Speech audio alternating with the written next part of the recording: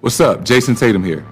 Ball up wherever you are with NBA 2K Mobile. Playing game events to collect NBA legends and rising stars to assemble your dream team and settle things on the court. Download NBA 2K Mobile now on the App Store and Google Play. Hello and welcome to a brand new episode of the Pick a Side Podcast. My name is Joe Moran and I'm here with River Brown and John Zakkak, and this is now episode 65. In this episode, we're going to talk about the Nets' big win against the Clippers, the Raptors starting to find their groove, if the Knicks are winning the Porzingis trade so far, and we will then answer the question of who the best center in the NBA is so far. Then we will talk about Bradley Beal and whether or not he's overrated, if Dame can keep the Blazers afloat with CJ McCollum and Nurkic out, the Grizzlies' young core, and the Mavericks' struggles, and the Golden State Warriors. And before we get into the episode, don't forget to review our podcast on Apple Podcasts because it helps us grow and move up in the algorithm, and we thank you guys for that. So episode 65. So before we did the intro, we were talking about stuttering. You stuttered. I did towards the Dame one, because what I wrote was kind of off. It's all good. I was like, what? Why did I write that? Okay. We got a lot of segments this episode. I believe we have 10 segments. We can hop right in if you want to. You can hop right in. River's over here being childish. Oh, man. You know, I was talking to my mom the other day, and because she did not know your name. Really? Yeah, she didn't know your name. And she was like, oh, what's his name? And I was like, oh, his name is River. And then she was like, what's that in Spanish? I was like, Rio. That's what River is in Spanish, Rio. Mm-hmm. And she's like, oh, what's his last name? I was like, Brown. And then she's like, what's that in Spanish? I'm like, cafe, right? Yeah, cafe. So she's like, so his name is Brown River. Wait, so she really didn't know my name for like a year? Nah, she didn't know your name. So I was like, oh, wow. Because in Spanish, she was like, wow, River Brown. That's a unique name. River Brown. Because in Spanish, everything is kind of juxtaposed. So oh, for real? River Brown would be Brown River. So Cafe Rio? Your yeah, name, type. Nah, that's Chinese, actually. Your name would be Rio Cafe in Spanish. So look, sounds pretty dope, though. Yeah, it's pretty unique. So, okay, we're going to go into the first segment of the episode. We're going to talk about the Brooklyn Nets. And, you know, I love talking about the Brooklyn Nets. They're my favorite team. So whenever they come up, I like to talk about the Brooklyn Nets. They beat the Clippers 124-120.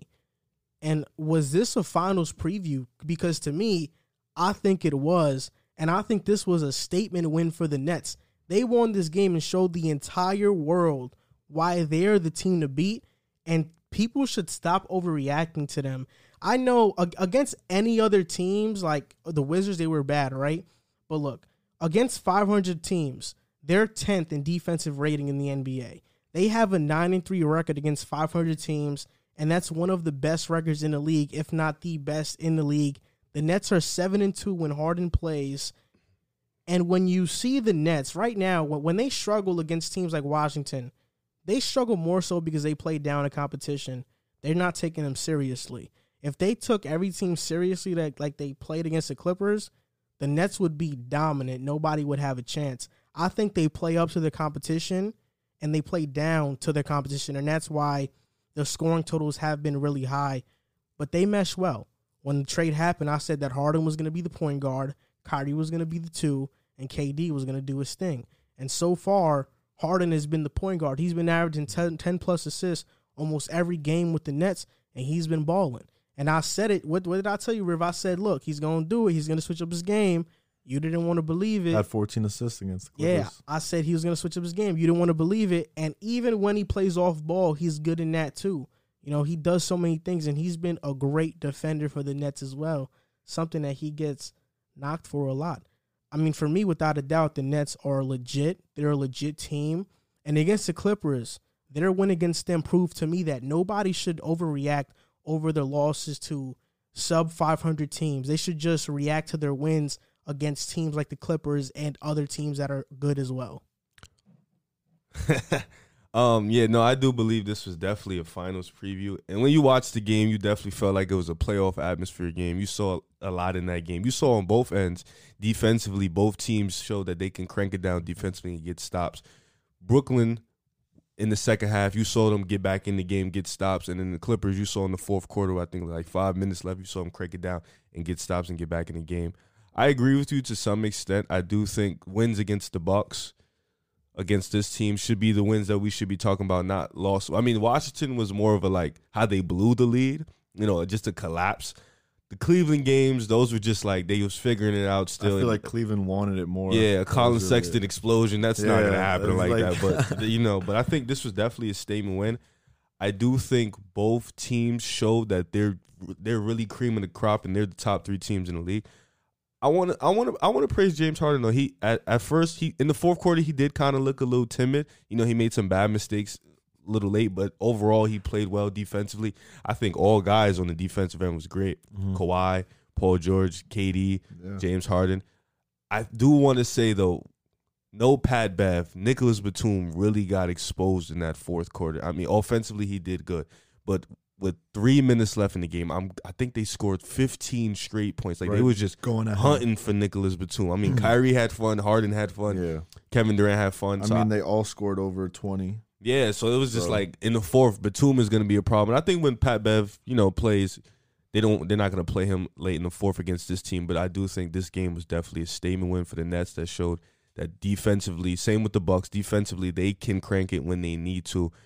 And the Clippers, for them, this was also, I feel like this was a statement for them too because they can score offensively with the Nets. And I always thought the Clippers was going to be one of the Nets' biggest challenges.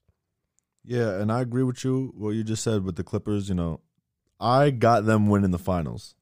You did last year too. Like Clippers winning it all. So when I was watching, I watched the second half. I didn't catch the first half. I would say it was a playoff atmosphere because a game like that, you got to realize from Brooklyn's standpoint, big like their big 3, they're probably saying, seeing what everybody's saying about them, how they played recent games. They're like, you know what, this is the team we got to beat. Cleveland didn't matter. Washington didn't matter. If we're gonna go out and make a statement to like prove we're legit, we got to win this game. And I think what River was saying, like how the Clippers like started like breaking down on defense. I think that's like the epitome of the Clippers is getting a lead, playing really well in the first half, and then defensive breakdowns and just thinking like they just coast. Like they don't keep the foot on the pedal. So I do think it was a playoff atmosphere, and I do think like we will. Both of these teams, I feel like, should make it. And if we see them again, I got Clippers in 6, man. I do think these two teams. Whoa. Oh, wow. Clippers in 6. I'm not saying nothing. I do think, though, these two teams and the Lakers, I think they're above the league. Yeah, I think it's those 100%. 3 teams, and then the rest of the league, you can pick and choose. You can have the tier 2 teams like Boston, the Bucks, We did whatever. see Montrezl Harrell get exposed last night against the Nuggets, though. Well, he's going to get exposed by them. Just how he got exposed in the playoffs last year against the Nuggets. We did see. Which is crazy. The same He's team not exposed. a good defender. What was interesting to me last night is Serge Ibaka barely played in the fourth quarter, and the Clippers decided to go small ball with the Nets. And I think that's something that's going to benefit them, that they are able to go small ball with the Nets when Nets play Jeff Green at the 5. So I think that's going to be an interesting series for them, but I definitely like the game. And I also would say Patrick Beverley, like obviously he's not like offensively like a threat, but I do think his defensive presence, like someone to guard up on Kyrie, like man to man, like that also. Yeah, he was missed. That definitely does, I think, bring a difference to the game when he scores 40 points, Yeah, for me, I think right now the Nets are just going to get better. I was talking to Jack about this. I think Iman Shumpert is available to play tonight against the Raptors. Friday, right? Yeah, they said that he is. Yeah, he came back with the team. He's going to be huge for the Nets. And that's a big thing I've been seeing on like the Nets Twitter community is, does Iman Shumpert start for defensive purposes? See, this is what I'd say with that. I don't think he starts because I think Harris's spacing is needed. No, he has to start. Harris has to start. Harris's spacing is needed, even though he's the worst defender on the Nets that plays a lot of minutes by far. No, the Nets, there's a graph for that. There's a graph for like defensive points added or like defensive points stopped, and Harris is like Jeff bottom. I think that's just on who he's guarding, though. I think Kyrie is a much worse defender than Joe Harris. I don't think so. I mean, Joe Harris is guarding the 3, right? I think He's usually guarding the 3 of the 4. I don't think he's fast enough to guard. I personally feel like Kyrie Irving, when he wants to lock in, of course his height limits him and his strength too, but when he wants to lock in, he can move his feet pretty well. He locked in against the Clippers late in that game, and he was good. I don't know about that. Nah, I think so. But this is the thing about the Nets. Who did he really lock up on? Like Reggie Jackson? I mean, there was some possessions. He was on Paul George. He did a pretty good job. I mean, I know Harden was... I mean, he did a great job. Harden was keeping up his own with Kawhi. And Serge. He wasn't letting Serge get anything. For me, I just feel like when the Nets get Iman, I think the closing lineup should be Iman, Kyrie, Durant, Green, and Harden. That should be the closing lineup. I think it depends on who they play, though. I think you have to have Harris out there. Just his shooting is just... I know he's such a great shooter, but then again... Kyrie, Harden, and KD make up for that. Do you need shooting when you have those three guys? In a sense, it depends. It really depends because they're all shooters. Yeah, it I don't even know. And like Iman Shumpert, like it's not his game, but if he's open, he could make it. Like he could shoot the ball like at a decent percentage. Like he's not the best 3-point shooter. This the thing is that the Nets are going to get Iman. They're getting him back tonight, and they're still going to get a rim protector. I'm 100%. Like who do you think they're going to get? I'm 100% certain they'll get a rim protector. I'm 60% certain that rim protector will be JaVale McGee. And I say there's like a 20% chance it's Andre Drummond. And he gets bought out. Do you think that letting go of Jarrett Allen was worth it? Yes. Like for Harden. Better question. Do you believe Drummond is going to take that much of a pay cut to play with you guys? No.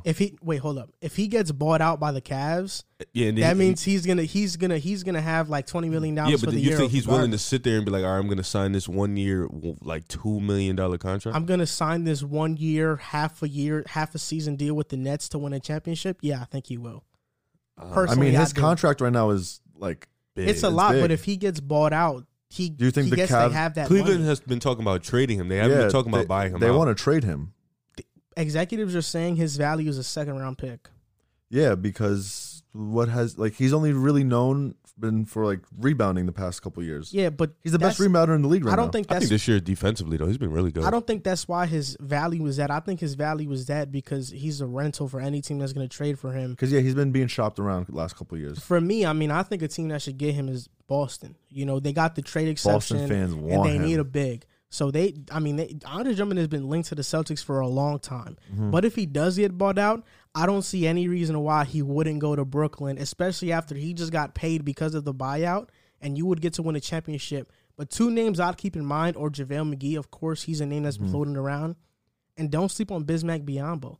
I know he's not a big name. He's been playing good for the Hornets. Yeah, he's been playing his role, I would say. Embiid is going to destroy him. He's 6'8", yes, 6'9". I would totally agree with that. But he can block some shots. He's athletic, and he can keep up with some guards on the perimeter. He's not that slow. I think your small ball lineup is perfect, honestly. I think they're still going to get rim protector. Yeah. I mean, I do think if the Nets somehow could have kept Jarrett Allen, I do think nobody would have.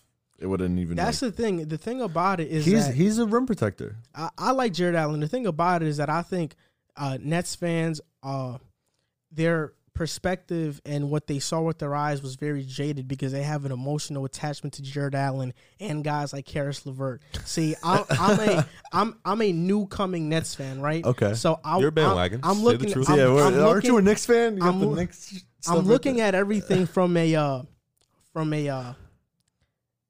analysis standpoint and looking at it. The graph that I saw in terms of the Nets who added the most offensive points added and defensive points allowed. Mm-hmm. Are you talking about offensive real plus minus? No, it's another graph. I could find it on Twitter. But DeAndre Jordan is higher up than Jarrett Allen in terms of points saved on defense. Mm-hmm. But yet the narrative amongst Nets fans are like Jarrett Allen was a way better defender. I think that Jarrett Allen is a good defender, and missing him was, of course, a loss. I would say he's a better rim protector. But when you talk about the trade between the Nets, I mean, the Nets gave up Jarrett Allen, Taurean Prince, and Karis LeVert for James Harden. And let's just be honest about this trade. Karis LeVert, we found out, had a tumor. Yeah, so he almost died. Yeah, so if he probably, if they found that out any point in the season for the Nets, he was going to sit out regardless for the year. Quick so question. The Nets really traded, the Nets really traded Harden. The Nets really traded Prince and Allen for Harden, if we're being honest. Quick question: if Dinwiddie doesn't get hurt, would he have got traded before LeVert? Yes. I don't think so. I think LeVert had that value. I think because he's a long-term guy too. His contract is like for 3-4 years.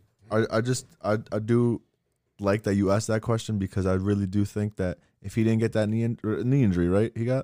If he didn't get that knee injury, I do think teams would have been saying we want him over LeVert. And that's the thing. Dinwiddie's probably gonna walk this year. And that's think so? It's just last year's contract. And that's the thing, though, is that at first they were saying the Nets had to give up Allen, LeVert, and Dinwiddie plus Prince. You just gave up Allen and Prince basically because LeVert is going to be out for the year most likely. Mm-hmm. So they weren't going to have him regardless. And even if he did play, he didn't have any long-term value because he probably could have got, seriously impacted injured, by not knowing that injury later on. So Allen is a great guy, but this is going to sound really disrespectful, but guys like Jared Allen grow on trees. I'm sorry to say that. That's not disrespectful. On the center position is a really undervalued position in the NBA. I think the center position in the NBA now is like the running back position in the NFL. You can find centers that can do what Jared Allen can do. It's not that hard. You can't find guys like James Harden anywhere. You got to make that trade 10 times out of 10. It was no debate for me. Would you say that the Nets are now like win mode now? Yes, no doubt about it. They're going to do whatever it takes.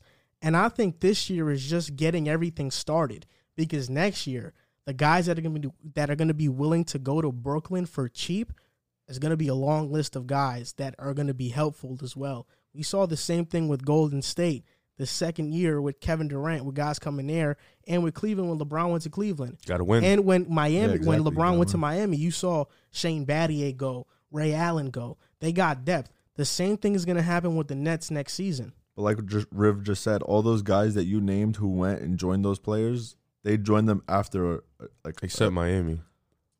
Yeah, Miami lost before Golden State, Cleveland. You got to win. It just depends on how you play, because I think right now the Nets, when Kyrie, Harden, and KD, when we see them on primetime, they look like they have a lot of fun playing together. Yeah, definitely. And I do think the one big thing, like the biggest piece of them three, is Kyrie kind of like being available and playing. And I do think since coming back from the little hiatus, it looks like he's having fun playing basketball again and like wanting to go and play. I mean, Kyrie's having a career year. Harden is having his best year in terms of assisting since his 2016 season. Mm-hmm. And Kevin Durant is doing what Kevin Durant does off of Achilles. Literally. So I remember you said he wouldn't be a top 5 player after the Achilles. No, I said it's a wait and see. I said it's a wait and see. Yeah. You guys can pull up the podcast clips. Nobody's hiding from nothing. KD is the best scorer. But all I know league. is that I bought a Kyrie jersey when he dropped 39 on the Clippers. It's coming today. It's supposed to be coming today. My Harden jersey is going to come soon because they're trying to delay my order until next month. Hey. I'm going to order another Harden jersey. I'm going to get it, and then I'm going to order a Kevin Durant jersey. And, man, y'all better hope PJ Tucker doesn't come because I'm going to order that too. Nobody's worried about him. But all I know is, look, I think the Nets are the team to beat, and I think there is no chance, barring injury, that this team does not go to the finals, like at all. I don't think any team in the East can beat them. I would say about the Clippers is like they're gonna need their two guys to show up again, like LeBron and AD. But I don't know, man. I think Clippers got better. The Lakers. No, I think the Clippers got better than they did last year. So if they could figure it out, I feel like, going back to saying like late games, their defense breaks down. And if you kind of look back to last season when you saw them play the Mavs, they had so many leads, blew those leads when they played the Nuggets. They were up like 20 points against the Nuggets, I think, in the fourth quarter in that game 7 and blew it. So I think if they kind of figure it out defensively, late game and keeping those leads, I think people thought when Doc Rivers got fired and Tyronn Lue came in that he was going to make a big difference, and he's shown that he's made a pretty big difference. Yeah. Ty Lue was needed for the culture there. Yeah, but I will say Doc Rivers is putting it on in Philly right now. He's doing his thing. Yeah, it was a good move for both. Yeah, definitely absolutely. A good move for both. Yeah, no, the Nets are definitely the team to beat, though. I mean, in the East, I would say. Like I tell people all the time, I didn't see anybody just match up purposes. I didn't see anybody outside the Bucks that can match up with them position to position. So I definitely do agree. I think Boston can, but I don't think I think they're just too young right now to really bang with the Nets. I think Milwaukee can match up, but like I said, Giannis' jump shot is going to be a game changer. I mean, they played, but like, just in the playoffs, it's going to be easier to do that. But like I said, teams like, I remember I was talking to a Nets fan. I'm not going to say his name on the podcast, but I was talking to a Nets fan. I think I know who. It was two. I was talking to them, and they were scared of teams like Indiana and Philly, and I was just sitting there like, why on earth would you be scared of the Pacers? Like, Philly, yeah, Embiid is dominant, but Pacers. They still have Ben Simmons. The Pacers, yeah, and I said the Pacers. I can't get that through my head. Why you're scared of? This the thing is that makes no sense. When we watched the Nets face Boston earlier this year, they blew them out. One of the first games of the year. Kevin Durant locked up Jason Tatum easily. Like, he put him in jail. Yeah. So I think that can happen again. People forget Kevin Durant's an elite defender as well. No, he definitely wants to be. Yes. Yeah, exactly. Once their defense starts clicking, it's going to be over. And this is my final point. Brooklyn's big three is working out better than everybody expected, especially when they face the better teams. I feel like it's working out to what, like, I don't know, like, people did not like the trade, but I feel like if you like the trade, it's kind of working out to exactly how you thought it was. Yeah. The stats are nice. The wins are good. They just gotta do what they do in the playoffs. Exactly. Still a couple. You still got the narratives on Harden. You still got the narrative on Kyrie. I don't think KD has a narrative anymore other than he's a snake. So that's not. That's not really anything. Burner accounts. Yeah, but so they just got to do it in the playoffs. And once they do it in the playoffs, then Harden will finally be a winner instead of a loser. I mean, he's a winner now in my eyes. Well, if he doesn't win a ring with this team, he's gonna win a ring with this team. He might win 2. I think I can see 2. I can see 0. Yeah, honestly. Yeah, exactly. I can see 2. I can see it going either way. I mean, I know he's gonna win, man, because he's been a winner. So when he doesn't win, if he doesn't win, what are you gonna say? Don't ever speak to me ever again about James Harden. That's not gonna happen. Look, for football, if you watch this podcast, you know that I've been on the Bucks bandwagon all year. Mm-hmm. Look, my team for basketball is the Nets, and you're going to see what's going to happen this year. Everything that I'm saying from this point to the end is religion. So you think that every bandwagon you hop on, they just win a ring? Everything I say about a team that I'm 100% backing is gospel. So right now, what I'm saying about the Nets is going to happen. What I said about the Bucks all year, you go back. You said what a lot of people said, though, so it's like, come on. Not with the Bucks. Not with the Bucks. And he just said before the podcast that he was a Chiefs fan last year. He's I'm not gonna expose him, but he has a lot of bad takes and a lot of wrongs. But I ain't gonna say no. I'm gonna let him have his little flowers here. I'm only wrong when I purposely am wrong. Yeah, it's not because yeah. It's not because you are wrong. It's like facing a little kid in Madden. I only let you win when Yeah, because I let you win. Like I'm wrong because I let myself be wrong. Yeah, exactly. That's how you think. That's right? how it is. Yeah. The next team we're gonna talk about is the Toronto Raptors. They started out really bad to start the season. There was a lot of turmoil around them. They had to play in Tampa Bay instead of Toronto, so that probably had a lot to do with it. But they're 6-4 in their last 10 games, and the Toronto Raptors look really good. Fred VanVleet had a career-high 54 points, a monumental day for him. Do you think that the Toronto Raptors are going to make the playoffs? I think they have a big chance. I think everything is starting to get into form. I think the defense is getting back. Players are starting to understand their role. You even see Pascal Siakam. He's been playing really well the last 3-4 games. Fred VanVleet had the big explosion. And, they have Kyle Lowry. He's been the most consistent player on the team. He's been their guy. I'm looking at their next couple games. Brooklyn, Atlanta, I can see them getting that win. Memphis, they can get that win. Then they got Washington. They should win that. Boston's going to be a tough one. And then Minnesota, that's a win, and then Milwaukee, and then Minnesota. So they got some tough back-to-backs coming up, but I can see them definitely getting back in the hunt. And with the East, there's a lot of, after the 5th seed, there's a lot of teams that are just hunting. Atlanta, us, the Knicks, Toronto. So it's just teams hunting. Yeah, the Hornets. You better put the Knicks before the Bulls. You said the Bulls first. You better say the Knicks first next time. That's just a warning. You're not even a Knicks fan. Yeah, I got a Knicks hat right there. But you literally were just talking about the Nets. And you're just about to say, I'm ordering 3 Nets jerseys. I'm a fan of New York. What? Anyways, yeah, I definitely do. I definitely can see them making the playoffs. They just have to continue on with the stretch that they're going through. See, with me, I just get to that Knicks point for a second. I'm ordering Nets jerseys. I'm ordering Nets jerseys. What Knicks jerseys are you ordering this season? None. And the reason why is because with the Knicks, you don't know how long players are going to stay with them. Okay. That's why I have to be really cautious about the players that I order. You don't know how long Harden's going to stay with them. I was just going to. And Kyrie. But they're so great that I don't care. You literally said RJ Barrett. I'm not going to order a Julius Randle jersey. He's probably going to leave next season. He's having a career RJ year. Barrett, we never know what's going to happen. What if he gets traded for Donovan Mitchell or something? What the heck? Why would they accept that? I'm just saying. But look, let's talk about the Raptors. You talked about the Nets being they actually face the Nets tonight. I'm not sure that that's a bona fide loss like you made it seem like. I think they have a chance to win the game, especially when the Nets play down a competition. Not that the Raptors are a bad team, but the Nets possibly could blow this game just based on how they've been playing against the lower teams. But their next 10 against the Nets, the Hawks, the Grizzlies, the Wizards, the Celtics, the Timberwolves, the Bucks twice, then the Timberwolves, then the 76ers. I think they can go like 6-4 in that stretch, the same record they had the last 10 games. I think Toronto Raptors, they have all the talent to go on a run here and make it into the playoffs.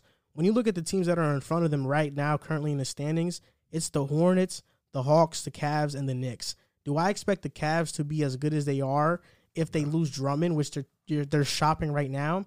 I don't. The Knicks I like, but they're mostly a defensive-oriented team. They're a one-man defensive team. Mitchell Robinson keeps them alive. That's cap. And Julius Randle. Elfrid Payton is really good defensively. They run 1 through 5. They run great defensively. If you look at the numbers, though, if you take Julius Randle off offense and Mitchell Robinson off defense, their numbers are horrible. I understand that, but watch the tape, though. Defensively, they're all zoned in. And then you got the Hawks who have been dealing with mad injuries. It seems like they have not played with their full lineup that they got from free agency yet. Bogdanovich has been injured. Gallinari has been in and out. Cam Reddish has been out some games, and so is Hunter. Hunter hasn't even been playing recently. Yeah, he didn't play last game. Yeah, so they haven't been playing with their full lineup, so there's a lot of stuff going on there. And I like the Hornets a lot, but Terry Rozier is hurt. So this is a chance for that's a big this is a chance for the Raptors to make that run. Norman Powell is playing now how he was playing last year. He started out the season really slow. Anunoby's balling. Yep, he's balling too. So I think the Raptors, I would say they're going to make the playoffs because I just trust in that roster so much. Yeah. I don't think they tank like people on Twitter have been saying they should. Why would they? People have been talking about trading Kyle Lowry. I don't think they trade Kyle Lowry. And when you have a coach as good as Nick Nurse, they'll find a way to get back into the playoff race. Yeah, I mean, if you look at their rankings in the league right now, they rank top 20 in everything besides rebounds. And I think down the stretch they'll figure that out. Like the rebounding situation, they won't have a problem with it. And I do think that they make the playoffs. The teams like the Knicks and the Cavs, it might just be too early, just early season. Teams might not be taking them as serious yet. So I don't think they're going to keep winning and stay as high as they do. I like both of you guys said, I think the Raptors are going to start to get everybody back, figure it out, and make a little run. They have lost 4 games by 4 points or less. And I think they've lost about 10 games within 10 points. So a lot of the Raptors games have been really close games and have come down to a possession or two. They're 9th in defensive rating right now, so their defense is still very solid. They have just been waiting on that offense to pick up. When they lost Serge and Marc Gasol, they thought Aaron Baines was going to come in and at least take some of the pressure off of, the offense and hit some shots. But Aaron Baines has been horrible since he got signed there. Chris Boucher kind of took the load on himself, and he's been fantastic. But I think overall, the success of the Raptors is going to be on Siakam and the other role players. I think Van Vliet and Kyle Lowry are going to remain consistent, but it's whether if OG and Norman can keep doing their thing. 9 games they have lost under 10 points. So 9. It's been 9 and then 5 under 5 points. So it's situation, same thing with Toronto that's been happening for a while. Who's going to be their closer? Kawhi's gone. Who's going to be the guy that's going to finish the game? And you paid Pascal to be that guy, and he has to be that guy. I mean, against the Kings, he didn't really, show any flashes, but, they beat Orlando twice, so that's a common good win. They got to show me something against Brooklyn tonight. They got to fight. At least a competitive game. Yeah, I think it's going to be a competitive game, but the reason why I say I think Brooklyn's going to win because I don't see any fear, and I think Brooklyn's going to come to play tonight. I think they know Toronto aren't slouches regardless of their record. But I don't think Toronto is going to keep up with them scoring wise. But at the same time, I don't think Toronto should tank. I think they have the pieces to make a run. I think they have the pieces to make any playoff series tough. It's just if they can continue the consistency. I mean, Fred VanVleet, he has been consistent. Kyle Lowry, he has been consistent. It's just the other guys that got to step up. Pascal has to step up and elevate his game. And if he can do that, then they'll go on the stretch. I feel like Pascal is one of the biggest pieces to this team because, like you said, they paid him a lot of money. And I do feel like last season he was, like, trying to do too much. Like, they kind of gave him that, like, yo, here's this contract. We really want you to be that guy. And then he took on that role, and I don't think he was ready for it. So I kind of feel like this season he's like, let me try to mesh in with what everybody else is doing instead of have everyone else mesh with what I'm doing. He went from a number 2 for a championship team, number 2, 3, how everyone afflicts it, to a number 1 all-star appearance last year, to a bubble failure, to now being compared to Jamie Grant. Exactly. Like, this is the thing with Siakam. What a crazy turn of events. I think in the finals run with Kawhi, he played great. When he sometimes, he was very inconsistent. I think the second great best at home. I want to say I that. think the second best player on that team was Kyle Lowry. And in he the definitely finals, hit big shots. In the finals, outside of game 1, Siakam was very inconsistent. Game 1 was the only explosion game. Yeah. And his skill set is really not geared towards being the number 1 scorer on the offense. I don't like his offensive game, really. Yeah, it's not really geared towards that. He can be the second or third, but he can't be the first.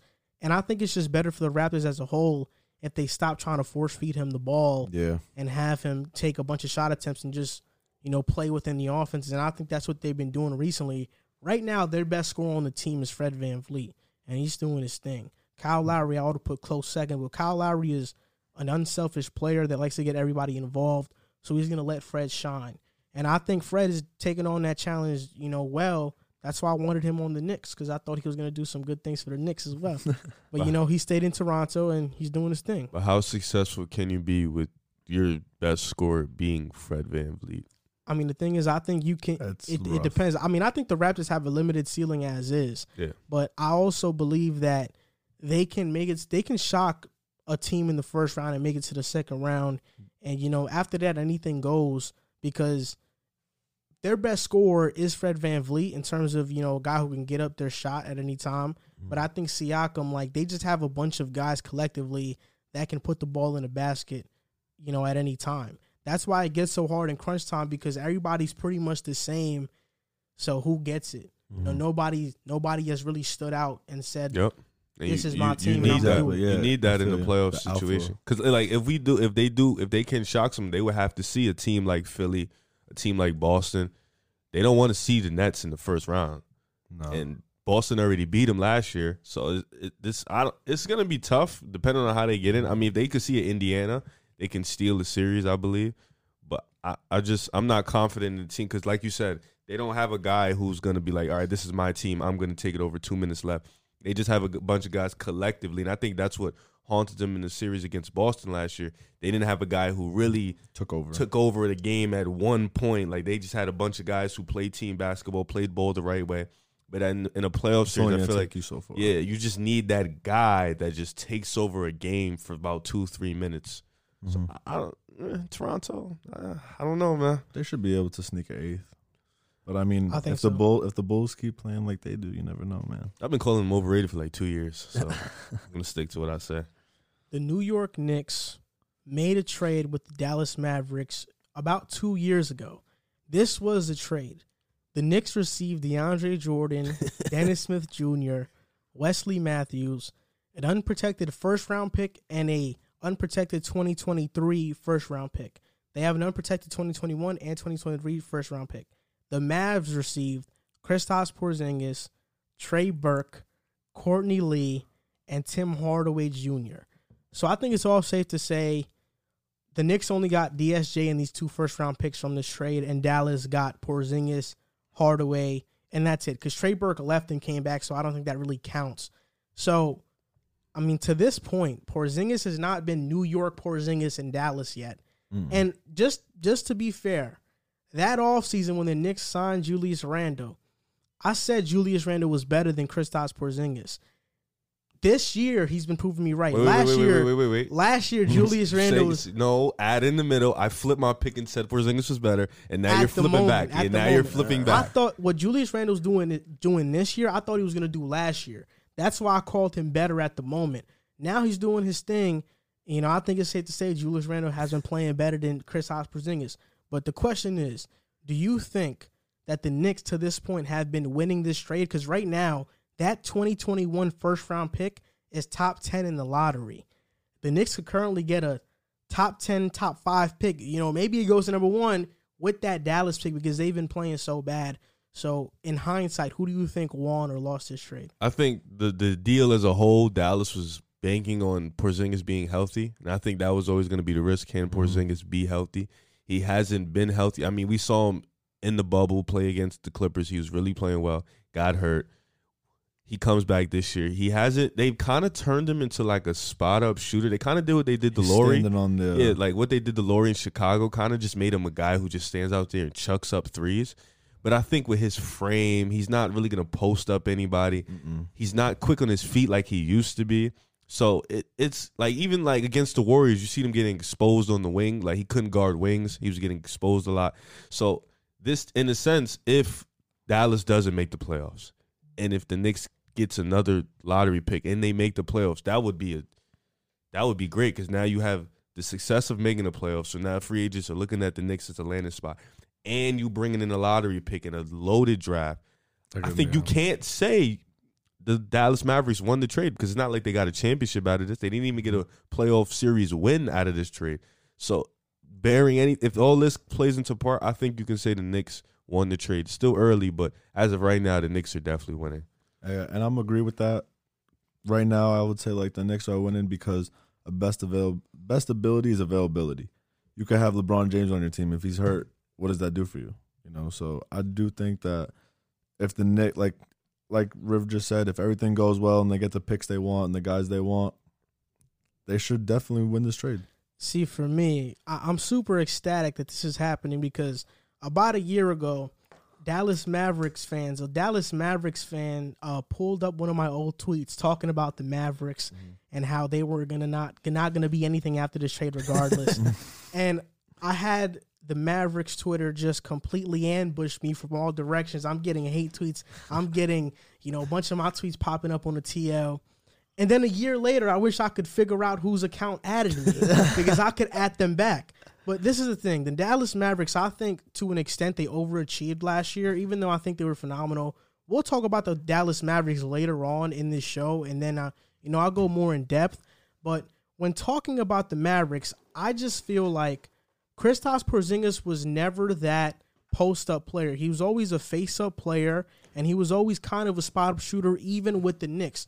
You don't think early in his career he was having his back to the basket a little bit? Maybe it was rookie year? No, I think he was more of a face-up guy, but he wasn't a guy that was going to pummel you in the post and try to get buckets like that. He was always a perimeter-oriented big man. That's what he was. And his defense was always kind of questionable. And the only reason why the Knicks were going to lose this trade is because we all expected Dallas was going to get a potential superstar on Kristaps, and these picks were going to be worthless. They were going to be like in the bottom 20. Yeah. But Riv, I won't even talk about what you talked about. What if the Knicks don't make the playoffs? I hope they don't, because now you got 2 lottery picks, the Dallas one and the Knicks one.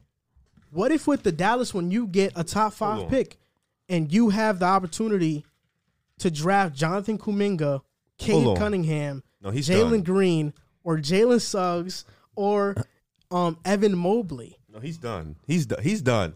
I remember we was talking about the Knicks one time, and I said, I don't think they should make the playoffs because this draft is so loaded. He literally said on here, you're a fool for thinking that way. And now you're talking about you want that to happen. Yo, this guy is crazy. No, I'm saying, I didn't say I want that to happen. No, I said, what if it does? So right now, as a, Knicks fan, what do you want them to do? I want them to be as competitive as they can be. And I want them to finish off the season as strong as they can finish it. But I'm just saying, potentially having 2 lottery picks and one of the most stacked draft classes that we've seen in a while. And to be fair, the last couple of draft classes have been stacked. But if the Knicks can potentially draft a Jalen Green, a Kuminga, a Cade Cunningham, a Jalen Suggs with this Dallas pick, then I think, if these players turn out to be as good as, we think they are going to be, the Knicks won this trade, no doubt. Definitely a good start. Yeah, Kristaps Porzingis coming off an ACL injury in New York, going to Dallas, and then having knee surgery after the bubble, there's a lot of question marks about Porzingis. If the Mavericks somehow make playoffs this year, then that pick would just be like a... It would just be, 15 or 20 around there, depending on how far they go in the playoffs. I agree. I think even if, looking at the Mavericks losing and if the Knicks don't make the playoffs, even if they get a play-in, I think that's still a lottery pick. Yeah, because you technically don't make it. Yeah, so it's like sneaking in and possibly getting hypothetically getting two top 5 picks. I guess is best. You're getting potentially 2 superstar changing guys, so that's going to be a jump start in their rebuilding process, and I think that'd be a huge get. And I think Dallas, Mark Cuban, we can trust him. He's going to make moves. He's going to get that team back. Money man, he knows. I think we all thought Porzingis was definitely a top 15, top 20 talent in the NBA. I mean, he is. Yeah, I think we still believe in him, but I think just the injuries to him and how they've been inconsistent. I think the team is definitely regretting that Josh Richardson trade. I think they've been bad on both ends, offensively and defensively, with him. Showing no effort. The 3-point, they've dropped in 3-point percentage. They're not the best that they was last year. They've dropped in damn near every offensive category this year. And mind you, this is with Luka playing phenomenal. But it's just like, I think this team as a whole isn't the same fun, exciting offense as it was last year. I agree. And Porzingis isn't helping that cause. I mean, we'll talk about Dallas later on in the show, but I'll just say it here. If you guys want, when the segments are out, you guys can go to the Dallas segment, but I'll just give you guys a sneak peek, and I'll tell you guys my thoughts right now. I think that Kristaps Porzingis isn't being utilized correctly, and the answer to his struggles is not posting up like a lot of people think it is. I just think he is being used wrongly, and Steven Silas going to Houston and leaving that coaching staff is affecting him more than people think. He was huge for them. You see how Houston is playing right now when everybody's bought in. Yeah, it's funny how they're playing great when Harden leaves. Yeah, they weren't going to be a championship contender regardless. They were in the championship contender with him. Hey, it looks like they're playing with a lot more effort now. Yeah, they're a playoff team with him. Without him, they weren't a playoff team with him. At the end of the day, who cares? Because Harden wanted to go win a championship. Houston is just trying to make the playoffs. Yeah, he ran from the grind. Yeah, no, he definitely ran from the grind. It's levels to the grind. Yeah, I would agree. He ran from it. Yeah, he ran from it. Levels. He couldn't do it alone. And it's fine. He couldn't do it. No player could do it alone. I fail to differ. Who could do it alone? Who? I would actually like to hear this one. Well, AI did it kind of alone. Dirk kind of did it alone. That's LeBron did it alone. Who did Dirk? No, you mean they won a championship? Oh, I'm just mean getting there. Harden can't even get there. I mean, you faced the best team to ever be assembled in NBA and then you blew a 3-2 lead. Happens. I mean, that's not that bad. 3-2 is not as bad as. I mean, you missed 27 straight threes. Yeah, it's the best team. You blow a 15-point lead. That's it's pretty heavy. The Warriors are the best team to ever be assembled. Kevin Durant goes down, you lose at home. I don't think they're the best regular season team. You talking about with Durant, Curry, and Draymond? He lost to Curry alone. You forget that? The team wasn't as good. Yeah, but he was the second seed. There must have been something. They gotta be something. They wasn't the second. That team. You was going crazy that year when that starting lineup when Harden got the second seed was Dwight Howard, Jason Terry, Corey Brewer, and Ariza. Corey Brewer did not start. So it was James Harden. Oh, it was Pat Bev, Harden. Yeah, wasn't Gerald Green playing on the Raptors? I don't think he was on that team yet. And Pat Bev was injured that series, I believe. No, he played. Steph Curry gave him 35. So it was Pat Bev, Harden, Ariza, Howard, and Terrence Jones, I believe. Yeah. I mean, that's not a great lineup. I mean, you were second seed for a reason. Yeah, because Harden was that great in the regular season. Yeah, I know. And right now, that's his narrative, just great regular season player. I mean, when he wins. No. When Kevin Durant wins, I know. We'll talk about it. Kevin Durant, that's the Kevin Durant effect, actually. No, that's all three of their effects. No. Yeah. Kevin Durant show. It really is. You're just a guest. You'll see. The thing about it, we can hate on Harden all day, but at the end of the day, Chicago's not doing nothing. Harden has made the playoffs. That's fine. Harden has made the playoffs in his tenure with Houston more times than the Bulls have in the last, I don't know how many years. That's a lie. You do know that, right? You just lied. He made the playoffs eight straight years. We made it from 2006 to 2016. You really just lied. I can't believe you lied like that. Every single year they made it? Yeah, I can't believe you just lied like that. That's cap. But yeah, it was like first round exits every year though. Besides 2011, we made the ECF. Yeah, we made the second round like once or twice. Yeah, that's cap. No, you're cap. That's cap. You're cap. What about the Knicks? No. But hold on. But before, I'll say this, but to kind of defend him a little, the Bulls didn't have a series win before 2011, it was since 1998. So we went like 12, 13 years without a series win. We also didn't have James Harden. Our best player was Derrick Rose in the last 20 years. He was an MVP. I mean, 1 year, then he got hurt. I mean, we have the greatest player ever, so it doesn't matter what you so say. like you're trying to compare you have one player to a whole organization. You have Patrick he's Ewing. been better than your organization in these recent years. In recent years, yes, I would agree with you. Like, Well, he's no longer with the organization, so it doesn't matter. Like, so I'm just saying. But you can hate him. I'm gonna just say he had to go to that to even ever. Yeah. I mean, every superstar player has done that. Wrong. Outside of Steph. I mean, Dame's never done it. Steph's never done it. Wait, hold up.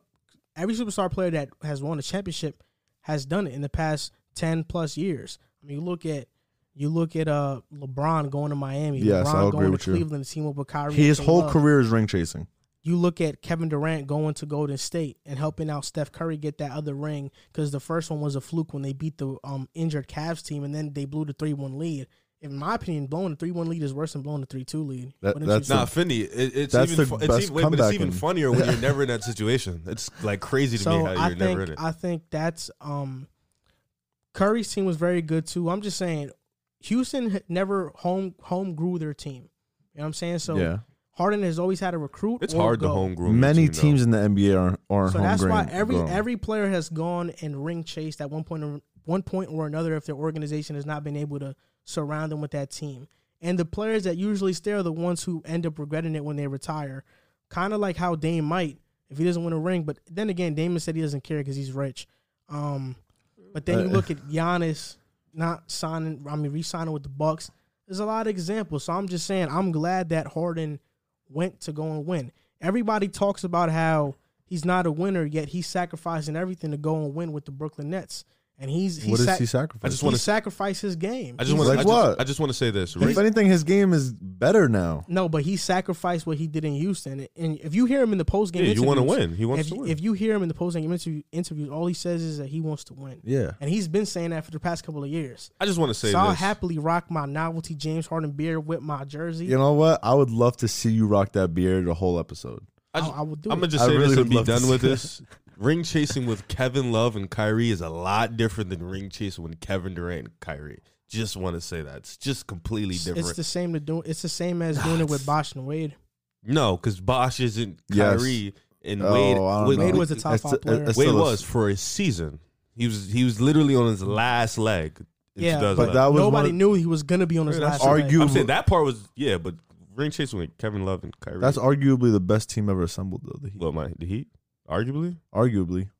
They're one of the best teams ever assembled. Debatable. One of. Because Warriors and the Bulls are obviously the top 2 arguments. But the Bulls were like half homegrown. Bro, we had like 2 players that came up. Who? Pippen wasn't. He was homegrown. Pippen was drafted. Not Pippen, Rodman. Rodman was after the first three-peat. And Ron Harper.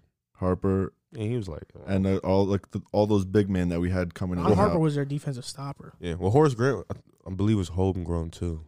Well, I'm just saying it doesn't matter. These teams had talent, so every player is going to try to better the situation. I'm not mad at it. Go get checked. Go win. Go win that championship.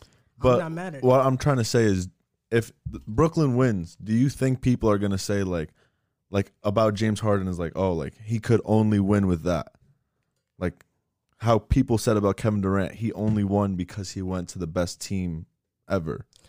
I mean, the Nets are not the best team ever won, but even if they do, who cares? Because at the end of the day, straight barbershop talk. At the end of the day, 15 years from now, when you are going on a land of basketball and you are comparing 2 players, the only thing you're going to care about is that next to James Harden's name and accomplishments, it's going to say, when it says championships, it's going to have a 1 or 2 next to it.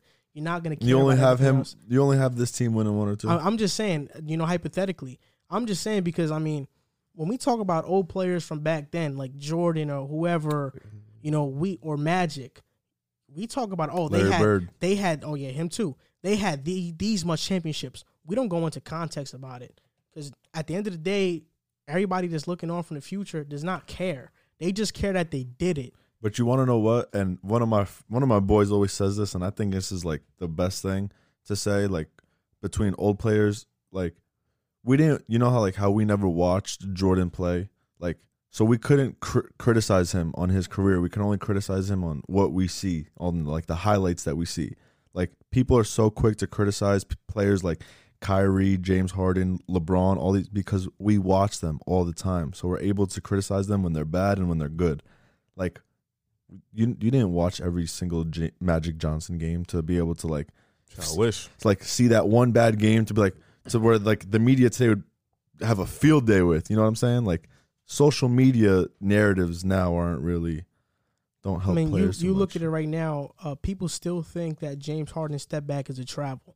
You know, so there are still a lot of people that are not that smart. the two step back. Yeah, there are a lot of people that still aren't that very smart when it comes to basketball. I mean, refs have called it a travel before. The thing about it is that in 20 years, every player is going to be using that move. So that's because people have yet to realize that it's now a rule that you can do that. I mean, a gather step has always been a rule. Yeah, but first of all, but the way he's doing it looks like a travel. First of all, it looks like it because he's mastered it. So first of all, in the NBA, they don't even call it regular travel when they regular travel. So Giannis will take 4 steps down the lane. The reason they don't do that is because they don't want to slow down the game too much. Sometimes they let calls go just to not slow down the game. And again, that takes it away from the game. Make sense. Not really, because it's like you don't want to slow down the game too much and be so nitpicky about every single call, especially when the travel is not like a player traveling is not impecative of how the play would have ended up, right? Like so let's say if take the rule out in general then. No, like let's say if LeBron's on a fast break, okay, and there is nobody there to stop him. He shouldn't be taking 3 steps. Okay, but I'm just saying he just so happens to take 3 steps. Call the travel. No, I'm saying why would you call it if he was going to make the shot anyway? Why like nobody was there to stop. No, yeah, you're not making sense. Why have the rule then?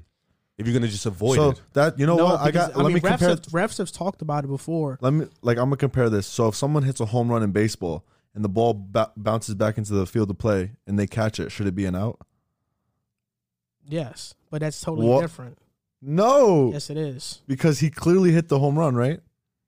Okay. So why should he still be able to get out?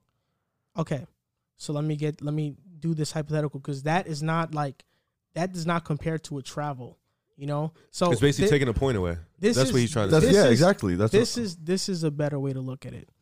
Let's say Harden makes a 3-point shot, okay, and it bounces on the ground, goes back into the hoop, and then goes back into the hoop again. It goes up the hoop and then into the hoop again. Like from the bottom. What's the rule?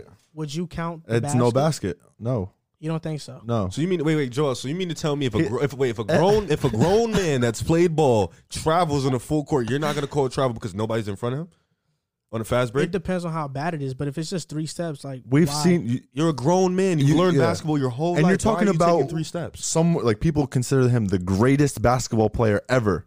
You should not be taking. He is one of them. Because it slows down the game. Because yeah. you travel. I'm just telling you what refs have said before. Like I've watched. Do you agree with that? I mean, to an extent, yeah. Because I think to this point right now, the NBA has way too many fouls. So I don't want them to stop the game every single time somebody does something. People carry all the time in the NBA. They're not blowing the whistle for that all the time. So it's kind of like pass interference in football. Do you think they should not call it because it slows the game down? I mean, they don't call it a lot of times. I mean, they let the corners hand fight and vice versa. So, like what was that playoff game, that crucial pass interference? No, yeah, that's what I'm saying. It's annoying to call pass interference a lot. Look, Tampa Bay versus the Packers, that game, people were annoyed as hell. Yeah, the whole game. They were hand fighting. People were annoyed as hell with the last call that Johnson got. Because they thought that, it was pass interference, but you guys have been letting that slide go the whole game. Yeah. Okay, so that's the thing. Like, where's the balance? People are going to get tight regardless. In my opinion, I like hand fighting between the corners and the wide receivers. Yeah. Let them play. So I would be annoyed as hell if they call the flag each time there's a little bit of a scuffle. Mm-hmm. Like, I'd be tight. Like it slows the game down. It's not good for the game. Is that if you watch the NBA a lot today, you see a lot of travels. I agree to an extent. Not that much. I just think that refs, they have said this in interviews, they pick and choose when to call the calls. It just depends. It's obvious. It just depends on. It just depends on the rhythm of the game. If it's like the fourth quarter, they're going to be more stricter with the call. But if it's the first quarter and it's a fast break, just let them get, like, what's the point of calling this call now? It's like, it's just going to slow the game down too much. I feel like it just ruins the game a little bit, though. Like, you wasn't calling it then, but now you're going to call it now. Like, it could be such a crucial, For me, I think that travels, like, of course, they're a big part of the game and a rule, and it is enforced a lot. But I'm just saying that I think a rule that has to be enforced more is what Trae Young does in terms of drawing fouls and backing into players. Yeah, and I got what Luka did yesterday, jumping into players, like, that should be a call. D-Wade kind of started that, though. I think fouls in general, they call too many nitpicky fouls. I think the game should be a little more physical. So they call too many fouls, and what does that do? That slows the game down. Slows the game down, yes, but it's also like they don't let the players get physical with each other. Like, it's at one point, like, you can let them touch each other a little. You can let each other get aggressive. Like, you don't have to call the little nitpicky fouls. But at the same time, I do agree with you in a sense. Like, I get, like, they don't call travels sometimes because it slows the game down. But at the same time, you got to look at this, bro. You guys are grown men. Like, you've played the game for a long time. Your whole life. Like, this is a fundamental. This is a skill. You should know this in the back of your head. 2 steps, not to travel. Then again, you are acting like players are doing this, like, every possession. Not every possession, but I don't think they do it as often as you guys are implying that they do it.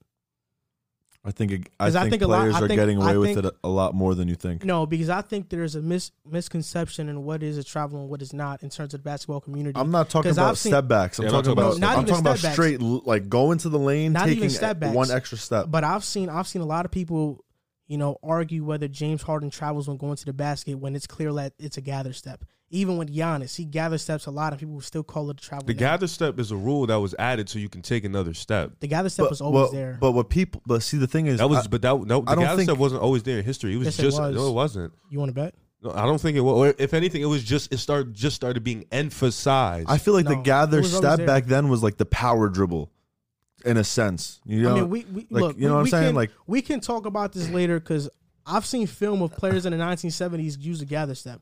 So it's always been there. So you can search it up, Riv, and we'll see what's up. It's always been there, but we're going to get on to the show. This is the next segment. Just search up what year was a gather step.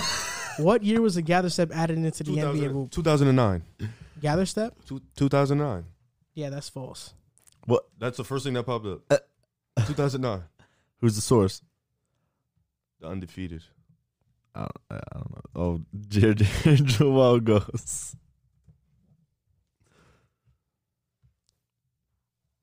Yeah, Undefeated.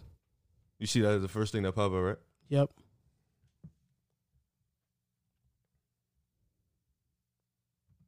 A gather step was always given in FIBA too. Really? Yeah. FIBA? Like European basketball. That's why they came to the NBA with the Euro step. The Euro step is basically a gather step. No, the Euro step is 2 steps. 2 steps. But it's basically a gather step too. But like you're dribbled to the lane and then like you pick the ball up. Yeah, that first picking the ball up, that first step is a gather step. Nah, see, that's why I think we're talking about 2 different gather steps. But a lot of people, I think refs don't even know what to call sometimes. Like, No, I think they do. It's just they pick and choose. But the gather step is basically Euro step. It looks like 3 steps, but it's not. In Europe, if you look at that Kyrie Euro step the other night against the Clippers, that was clear as day 2 steps. We're gonna get onto the show and research this later. I told you. It was not back in the day. You got it from the Undefeated. I could show you a lot of footage and film, but we'll see. I'll just send it to you after the podcast, and we'll talk about it after because we spent way too much time talking about gibberish. But okay, this is the next segment. There are 2 centers in the NBA that are playing phenomenal and at an MVP level so far. That's Joel Embiid and Nikola Jokic. So this is just a quick question. Which center, in your opinion, is the best center in the NBA? And I think that Jokic and Embiid are the only two viable answers. Nobody else should be in the conversation. So I'll start with you, Riv. Who's the best center in the NBA right now? It's funny because in the NBA, I don't think a lot is being placed. Emphasis is being placed on the defensive end, especially when a guy is that impactful in the defensive end. I think the Joker does things that a point guard does at an elite level. So it's if I had to pick right now today, I think I'm gonna go Joel Embiid. I think Joel Embiid is the best center in basketball right now. I think he's the most dominant center in basketball right now. And I say that, and it's funny because I say that after watching last night's game, against the Denver and 31 LA. in the first half. Yeah, I was watching Portland, Embiid, and then I was watching Denver and the Lakers, and I watched how AD and Joker was kind of going at it a little bit. But I think the Joker, both of them, incredible post players. I think Embiid is a little better. I think Embiid defensively trumps him. I think playmaking, the Joker has it. I think the shooting, with Embiid improving as a shooter, he's starting to get there. Those free throw line jumpers yesterday was killing him. But I think defensively, I think Joel Embiid is just so far above Joker that I have to take Joker. I mean, I have to take Embiid on this one. I'm taking the Joker. For one of the reasons I like him, like if you look at both their numbers, Joel's averaging 29, 10, and 2. Jokic is averaging 26, 11, and 8. I think that kind of goes to what you just said. Like he's a better facilitator on offense. Joel's really not looking to move the ball around. He's kind of like their number one offensive guy. I will say that Joel, like if you need a bucket, he's definitely going to get you the bucket. And like Jokic, I kind of feel like he forces it a little bit too much. He never really knows when to pass out or like kind of look for that extra pass. But I will. One of the things why I put Jokic over Embiid is because, like what I said before, the best ability is availability. Every time Joel gets hit the slightest bit, he like holds a body part. Philly fans are going nuts. Is he injured? Is he injured? Like I feel like you really like can't always worry about that. You got to be able to have your guy take a couple hits and like be okay. Like we see Jokic bang with big guys down low and take it, and he be having cuts all over his arms and he be getting red, and I'm just like, wow, I know why y'all laughed. And but yeah, I just think that like Jokic is always on the floor. He's always playing. Like Joel, that was pause. Like that was crazy. Like Joel, he just gets injured too much, and like when the Sixers need him the most, sometimes like he's not there because of injury. This is what I'll say. What will you say? They're both having tremendous seasons. Embiid in 31 minutes played is averaging about 29 points per game, 11 rebounds, 3 assists, a block, a steal, and his efficiency is off the charts. He's shooting 55% from the field and 42% from 3. On about the same attempts that Jokic is shooting the 3-point attempts. So, he's shooting some definitely threes a game. Definitely a better three-point shooter. Yeah, and he's, hitting his threes too. Jokic is averaging 27, but he's almost playing 37 minutes a game, 12 rebounds. That's not really 9 his assists. game, though, the three-point shot. Like, Yeah. he could hit it. I don't think scoring is really the Joker's, like, game. He's got 26 a game. No, now. I think he has to right now because everybody isn't really. But I think he really likes to be like a LeBron, like playmaker, This first. Facilitator, like kind of point guard, like point forward type thing. This is the thing. When we talk about who's been a better center this season, who's been the better player this neck season, and neck. I think it's Embiid. I'm going with team Embiid. success. Like he's Team leading. success, He's leading yes. his team to more wins. I think it's been Embiid, but I'm going to say this. I think Nikola Jokic is the best center in basketball right now because even though Embiid, you can run an offense through him, you can't run an offense through him quite like Nikola Jokic. Nikola Jokic is literally, this is a crazy comparison right now.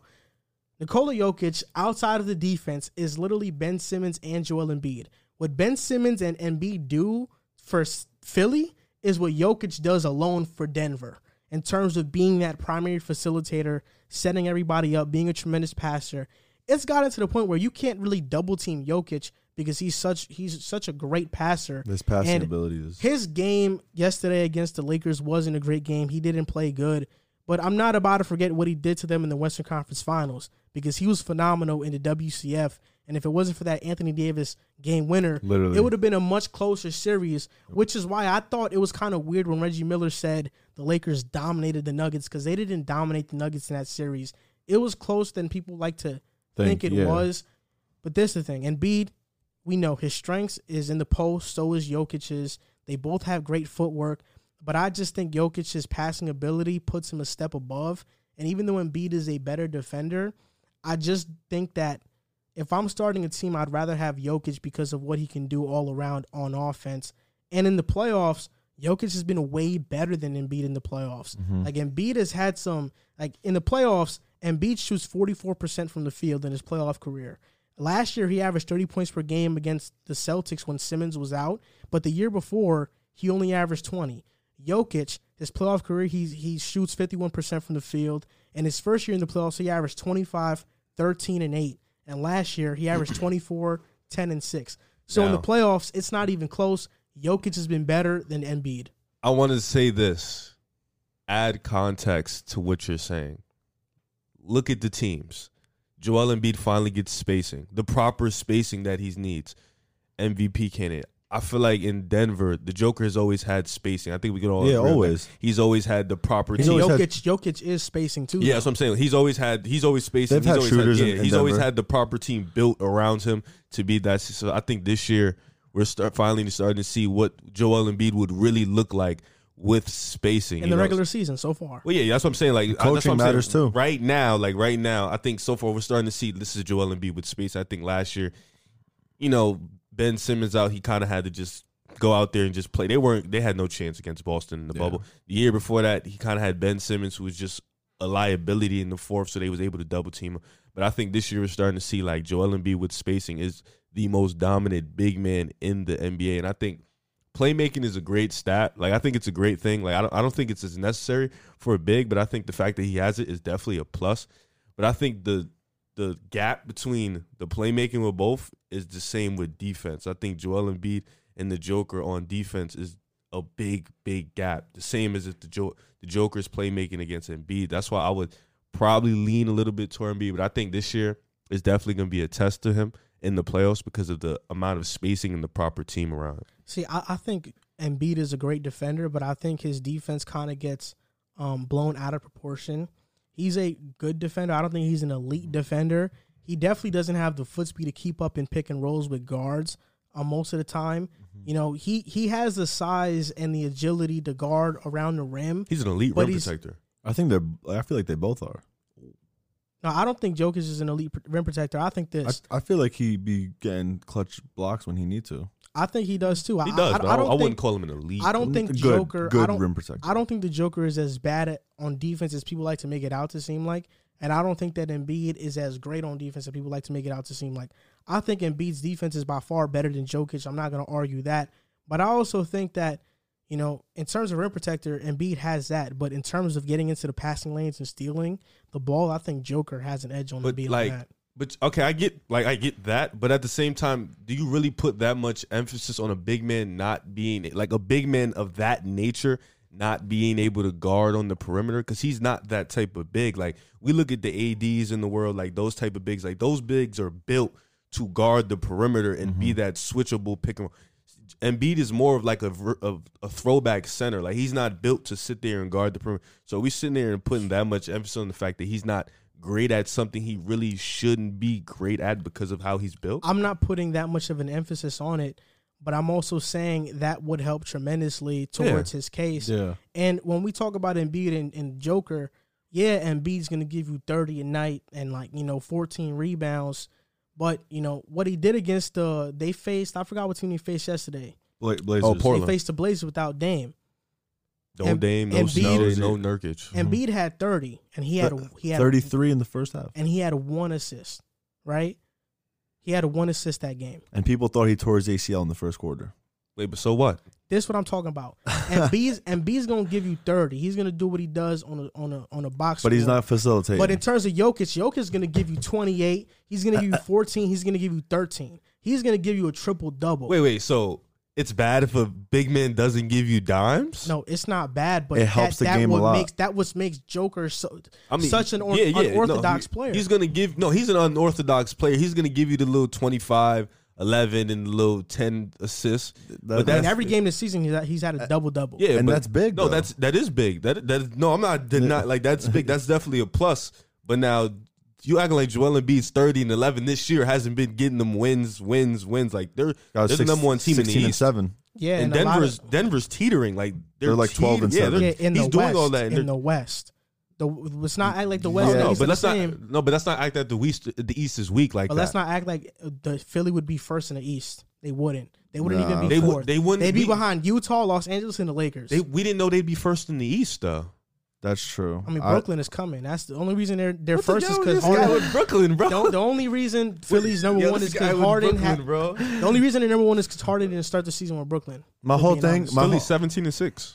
Yeah, my whole thing is, do you see Philly keeping up the first seed the whole or top They've three? had an easy top schedule, three, too. top That three. that is the key. If That's they what I'm can saying. If they can But keep he has it to up. stay healthy.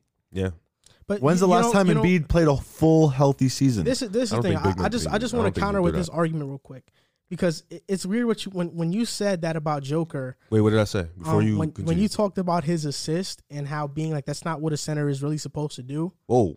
You said that. It's No, not I really. did not I say didn't that. think you were saying You that. said I it's think not he was that. just- You said it's not necessary for a center. No, I said. Those are your exact words. No. I said you guys are putting a big emphasis you're putting a big emphasis on assists, like a big man has to do that. Okay, and before you go, while you may be you may be right on the surface.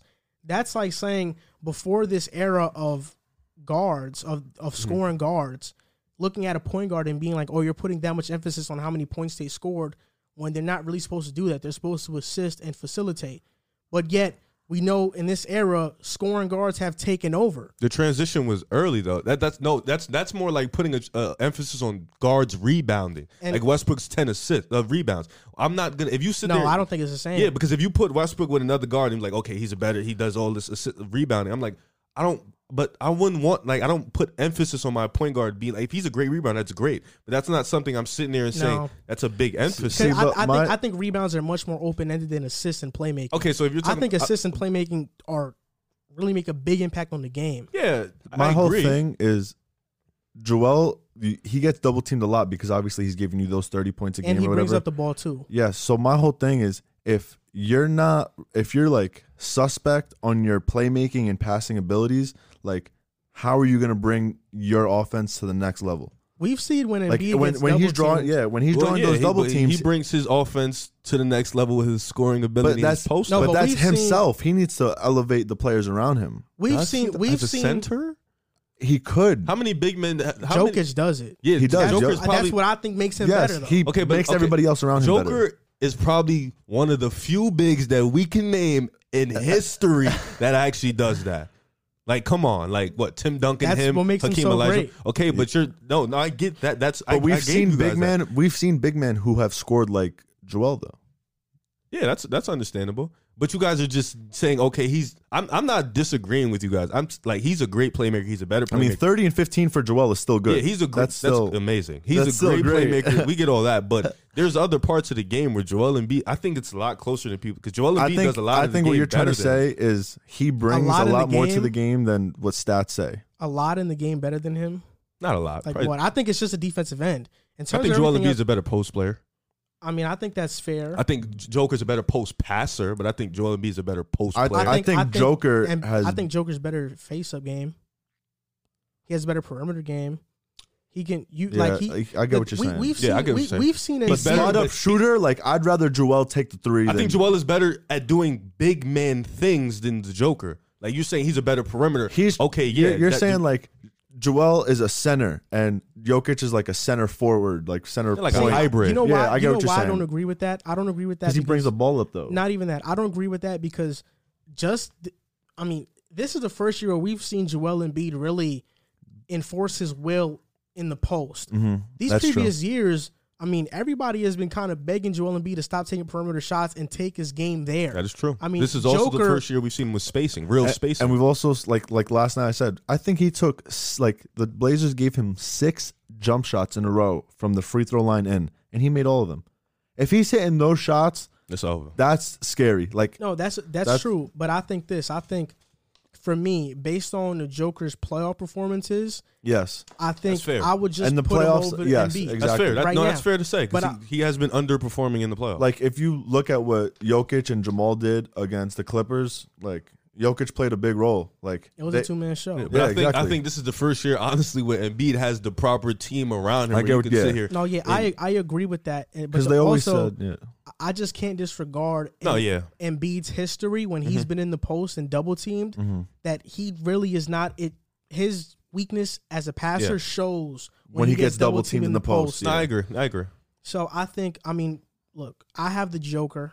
Obviously, I think it's a very close debate. Oh yeah, it's definitely. But I have the Joker. You have Joel Embiid. Well, right now I have Embiid. Like this year, as of right now, I have the MVP, Joel Embiid. You think he's MVP over LeBron? Come on, guys. I think LeBron is MVP right now, to be honest. I think I am I'm not even going to say a LeBron hater. I think you know what I think, though? I think the MVP race is a lot closer this year. I think a lot of guys are fighting for it. I got Embiid at 1, but LeBron's right there with him. Yeah, I think LeBron is going for it this year. I think he's coming crazy. I think Embiid's coming for it, too. I think a lot of guys could win it. KD is up there. Kawhi's up there. Yeah. The Joker's up there. Like, there's a lot of guys. There's going to be a fight. Kawhi is having a very quiet season. Yeah. Steph Curry's creeping in that 6-7. This is gonna be a fun MVP race. So far, it's been a fun season to watch. But I got Joel Embiid as my MVP. Bradley Beal. Oh man, here we go. This is a segment that's gonna be. You've been waiting for this. I feel like. Yeah, it's gonna be fun. I have like 20 players too. Yeah, me too. See, Bradley Beal. As of late, a lot of fans are classifying him as a superstar-like player. I don't know if I'm the only person that sees it, but I had made a TikTok a couple of days ago talking about how I think that Bradley Beal is overrated, and a lot of people commented saying Bradley Beal's better than Luka. A lot of and you said Luka is better than Kawhi. Before the season, yes. I think it's much closer than people think, but this is the thing. I believe that Bradley Beal has become overrated, and I don't know when this kind of shift in NBA culture started, where fans started praising players that score a lot but lose. Because I remember when Devin Booker did it, he got hated, he got crucified to the point when he scored 70, nobody really cared because they were losing. But now we see players like Zach LaVine on the Bulls that score a lot and lose. They're starting to get more praise now. But he is starting to lead us to more wins. Yeah, they are winning. I'll agree with that. But right now, Bradley Beal is averaging 34.8 points per game, 5 rebounds, 4.6 assists. And even with these gaudy numbers, I think that Bradley Beal is overrated and teams should be careful when trying to trade so much for him. I don't think the Heat should trade Harrell, Robinson, and Nunn for Definitely Beal not. and a bunch of picks. And when you look at great scores on losing teams, this is not something new. Monte Ellis in 2009 scored 26 points per game for Golden State. Kevin Martin in 2008 scored 25 points per game on the Sacramento Kings. Kevin Love in 2013 had a double-double with 26 and 13 on the Timberwolves. Just in 2017, a 5'9" Isaiah Thomas scored 29 points per game on a winning team. So I got a question. If James Harden did all the James Harden things, but never won, never made it to the playoffs or whatever, doing what Bradley Beal does, what would you say about James Harden? It's hard to imagine that because Harden would never do that. What? Because Harden has made 8 straight playoffs with the Rockets and has never won. I would see in the West. I would see where you're coming from because you're just gonna say he's doing all this and losing, right? Bradley was not even getting close to the playoffs though. Yes, this is the second straight year. But also, who does he have? One, he has Westbrook, who Harden had last year, and they made the playoffs, and they were the highest scoring duo in NBA history. But how bad has Westbrook been this season? Westbrook hasn't been that bad. I want to say this before we get into this top 20 fun list here. The NBA has become a league where we praise losing. We praise high stats for losing. Bradley Beal is putting up 30, and I told him I always thought Bradley Beal was just an all-star. I didn't think he was just high. He's putting up 40 points and they're down by 20 points. They're losing. I think even with Zach, and we started winning as of late, but even with Zach, I was hesitant because it's easy to put up. If you're a talented player, you're going to put up the numbers in a losing effort. No matter, that's just your taking talent. 20-plus shots. Yeah, but can you put up numbers in a winning situation? And Bradley Beal has shown when they're winning, he's a 22-point-per-game scorer. And he's not a high usage rate guy. John Wall was really getting him open, spotting him up, doing things like that. He wasn't really that one-on-one guy. Now, granted, that was a while ago, but still, I feel like Bradley Beal had it always in him. It's just now he's getting the ball a lot more. This is what I'm going to say. He's more ball dominant. To finish my argument, Isaiah Thomas averaged 29 points per game in a winning situation. Yeah, that was tough. Right? What if he was on Washington? He probably would have averaged like 35. 50. Just like what Beal is doing now. DeRozan in 2017 averaged 27 points per game. Even though DeRozan... On the Spurs, right? No, on the Raptors in 2017. Last year? Yeah. Even when DeRozan and Isaiah Thomas were doing those things, nobody in 2017 thought they were top 10 players in the league. 100%. We knew they were all-stars. It might have been some Boston fans that were Yeah. But if you kind of look at who else was balling in those years, it was kind of hard to... It was more talented now than it was when they were doing it. But this is the thing. This is what I'm going to say. That's what I was trying to say. Last season, Washington's defense was 11 points better when Bradley Beal was off the court. And among 251 players to defend isolations in the NBA, He's the worst. Bradley Beal allowed the 8th highest scoring rate in the NBA. So he's giving up 35, but he's scoring 35, but he's giving up 40. And this is why it's so hard for people to fathom that Bradley Beal is leading the league in scoring, but he's not a top 15 player. The reason why it's so hard for people to fathom that is because the last 20 years in the NBA, who have been the leading scorers in the NBA? KD, Melo, James Westbrook, Harden, Curry, Harden, top 10 Kobe, players. Iverson, T-Mac, LeBron, Wade, all guys who we viewed as the upper echelon of the league. Superstars. This the first year where somebody who's not in the upper echelon of the league is doing this. And that's why it's so hard to grasp. For me, I think there are 15 players that are absolutely no debate better than Bradley Beal. 15 players? Yes. No, yeah. And yeah. I think, and the other 5, I think it's a debate. But these are my 15. LeBron, Durant, Kawhi, Giannis, Curry, Harden, Davis, Luka, Joker, Embiid. That's 10. Easy. Dame, PG, Jimmy Butler, Kyrie, and Tatum. That's 15. Okay. And then the debatable ones. I would say Tatum is better than Beal. I want to add a few on there. I would say that, yeah. I had Jaylen Brown up there. I had Donovan Mitchell up there. That's 17. I had Cat up there. That's 18. I had Clay healthy up there. And That's Chris 19. Middleton is honest to God a debate. I think I'm gonna be honest. I think Chris Middleton is a debate. I think Rudy Gobert in terms of impact, especially on the defensive end, you could say that. I think Bam is debatable I think too. him and Devin you all Booker said are Jamal literally at Murray? the same level. I didn't say Jamal Murray just because debatable. I feel like playoff Jamal Murray, yeah, but this I feel Jamal like- Murray, no. You could debate Trae Young. you could. You could debate Trae Young. I mean, a guy who puts up big numbers that aren't winning. So as much. I got a question right now. So you think he's a defensive liability? He is a defense. So Yeah, no doubt about So it. do you think his defense isn't up to where his offense is because he's putting so much effort on the offensive end? No, I think his defense is bad because he's a 6'3" guard that is not that strong, so he can't guard players that are stronger than him. So you don't think it's like he's choosing not to play defense? You're just saying he just doesn't have it in him to play defense. I mean, I think even if he did choose to play defense, he'd be an okay defender because when Washington was winning, he wasn't a horrid defender. He was okay, but he wasn't putting up 30. I think he's giving up that defensive thing. I think he just decides on he. It's clear he doesn't want to win. He keeps talking about he wants to be in he looks Washington. mentally drained after every game. But he knew he knew coming in that this was gonna be a hard task. I agree with all those players though. I think there's a lot of debatables. I think there's more than will be named. I think we can go down. I think Bam Adebayo might be up there too. Mm-hmm. Yeah, that's like Washington fans are crazy. Like I think he's overrated in the sense. A lot of NBA fans think that Beal belongs in the top 15. And people are just looking at the 34 points and they're just thinking, okay, top 10 player. No, But what else does he bring? nothing. That's what I'm saying, and that's what I was arguing is that what does Bradley Beal bring outside of the Lakers, the Clippers, and the Nets, right? Where can you drop Bradley Beal in and he takes that team over the top? Like if you swap Middleton for Beal, do the Bucks become I'm gonna better? be honest with you. I think the Clippers and the Lakers maybe. get worse with him. No, I don't think so. I think so. I think the Lakers would be a good fit. I think Clippers giving up. They're gonna have to give up a lot of their depth. Clippers would be and, a horrible and fit. defensive, and they don't have a point guard to really. And that's taking the ball out of Kawhi and PG's hands. I think Bradley Beal on the Heat with Jimmy, Bam, and Beal. I don't think that's a lock for a championship. I don't even think that's a lock finals for an team. ECF. I don't think it is. And last year we saw the Heat go on that Cinderella run.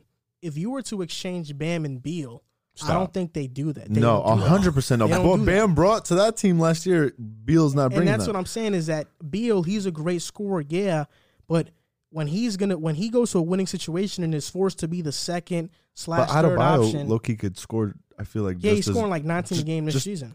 He could drop 30 if he wanted to. My thing with Miami is Jimmy would easily take a back seat to scoring. I think we know that. Oh, definitely. But he doesn't want to score. Yeah, but is that the right call? Because we've seen in the end, Jimmy is a better closer than Bradley Beal. And let's be realistic. The Nets, Boston, Bucks, those are the top 3 teams in the East. They get Bradley Beal. They're probably going to have to gut their roster.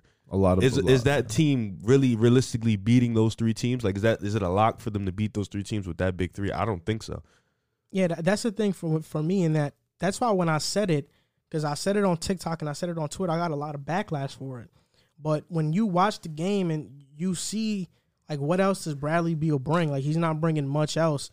Like, we can, as much as we want to say it's a situation, at some point or another, you got to make the players around you better. He's not even that off-ball scorer he was anymore. Yeah, like, he's not making the players around him better. He's getting his buckets, and he's doing what he does. That's it. But who is he making better around him?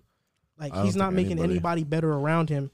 That's why, for me, it's a debate. And like I said, it's really unprecedented that a guy who's leading the league in scoring is not a top 10 player, like consensus top 10 player, but it's happening with Bradley Beal. And that's why people look at his scoring numbers and think he's not even consensus top 15.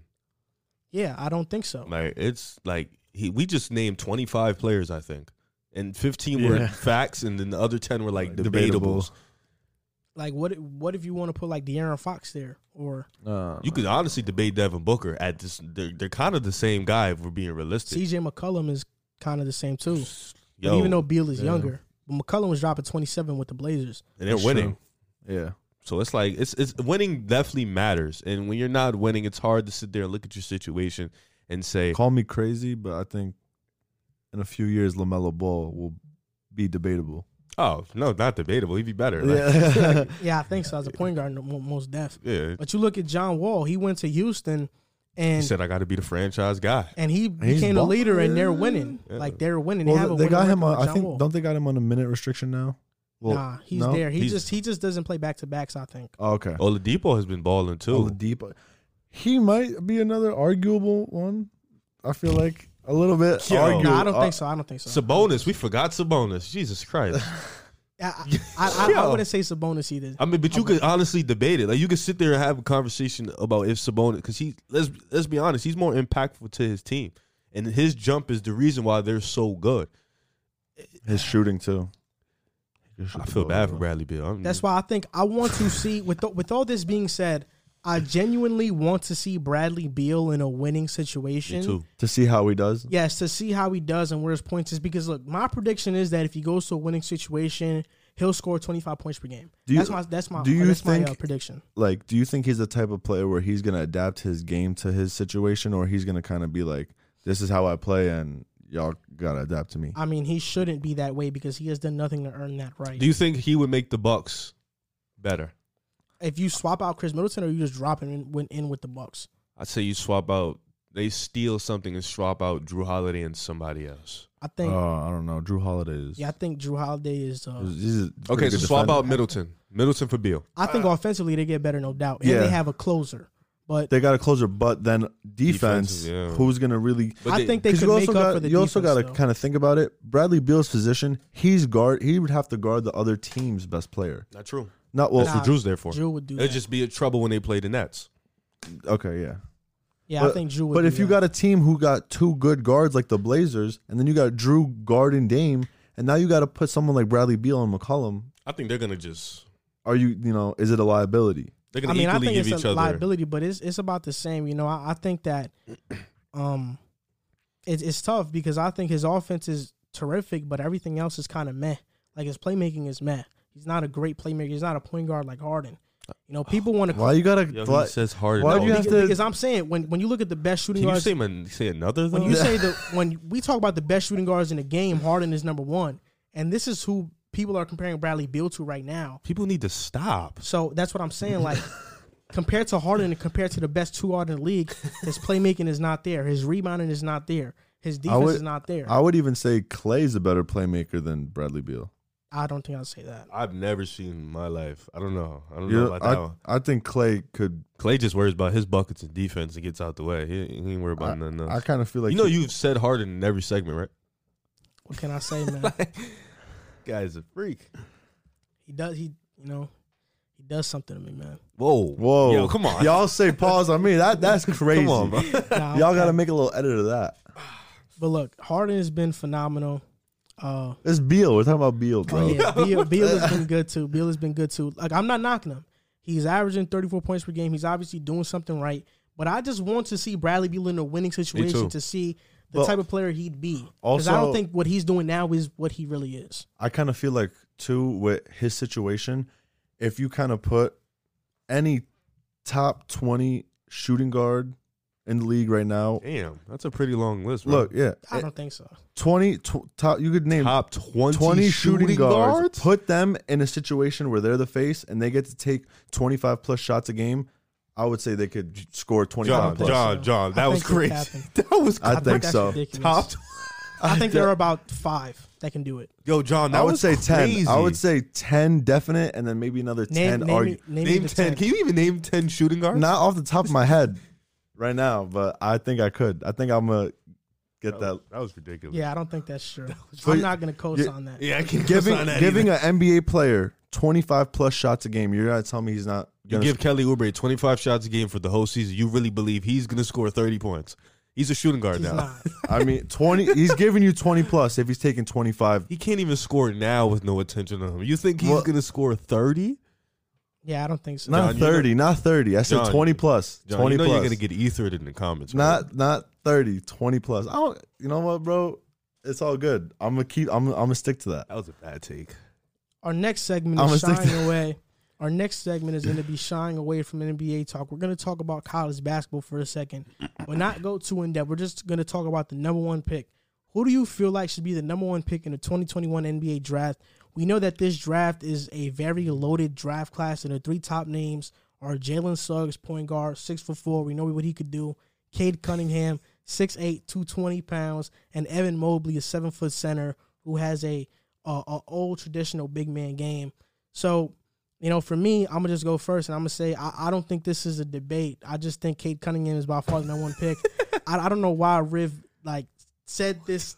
I don't know why he recommended this segment, but I just really think that Cade Cunningham, his physical intangibles and tools just make him the number 1 pick. He's shooting 40% from 3 this year. He's 6'8". He's 220. He's Ben Simmons with a jump shot.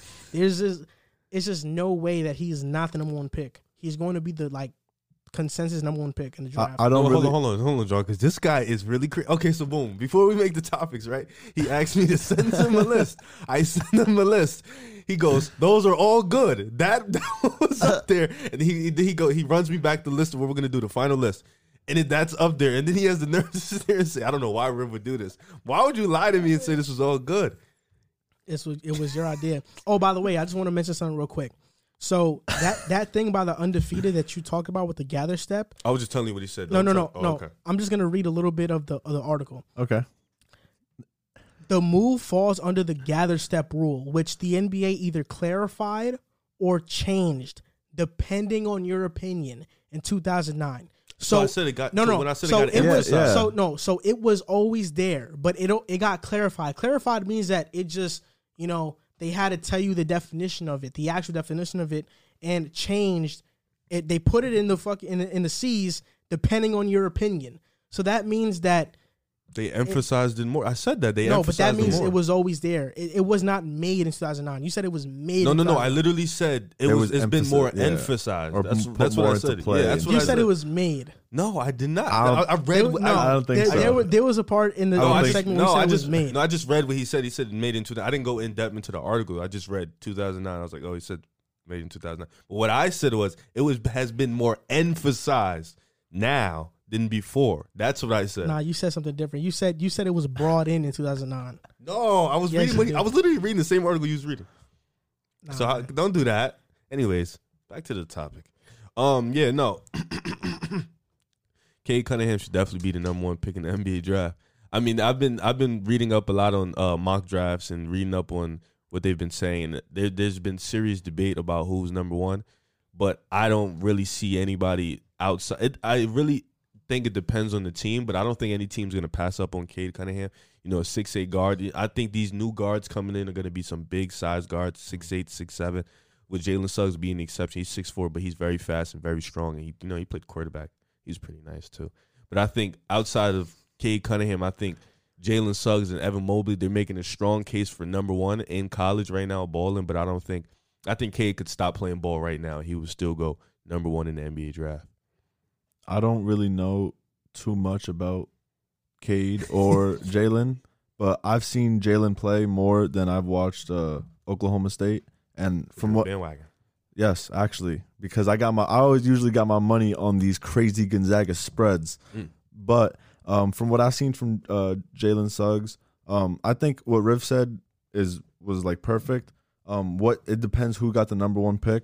Like if you're from based off what you guys said, I think if you're looking for a more facilitating guard, like more like point guard, I think Jalen Suggs would be like the guy who you would go with. But I think now and today, what we're seeing with guards, 6'8", he could shoot the ball, which like all that. Like I think that's what teams are more attracted to now. So from based off of what I'm hearing, I think why he should not. Let me ask you a question. The Kings get the number one pick, hypothetically. Who do they go with? I think they go with Cade. Do they go with And Cade and play him at the 3? You play him at a point forward position. Because they picked up Halliburton, they picked up Fox, so they already have 2 point guards. No, I think Hallie can play the 2. So you don't think they go Evan Mobley and give up on Bagley? You know, this is my opinion. I feel like Bagley could still. He's all right. I think he's all right. I think for him, like being a star, it's over. Yeah, it's wraps. I think it's over. Bagley. I think he definitely not a star.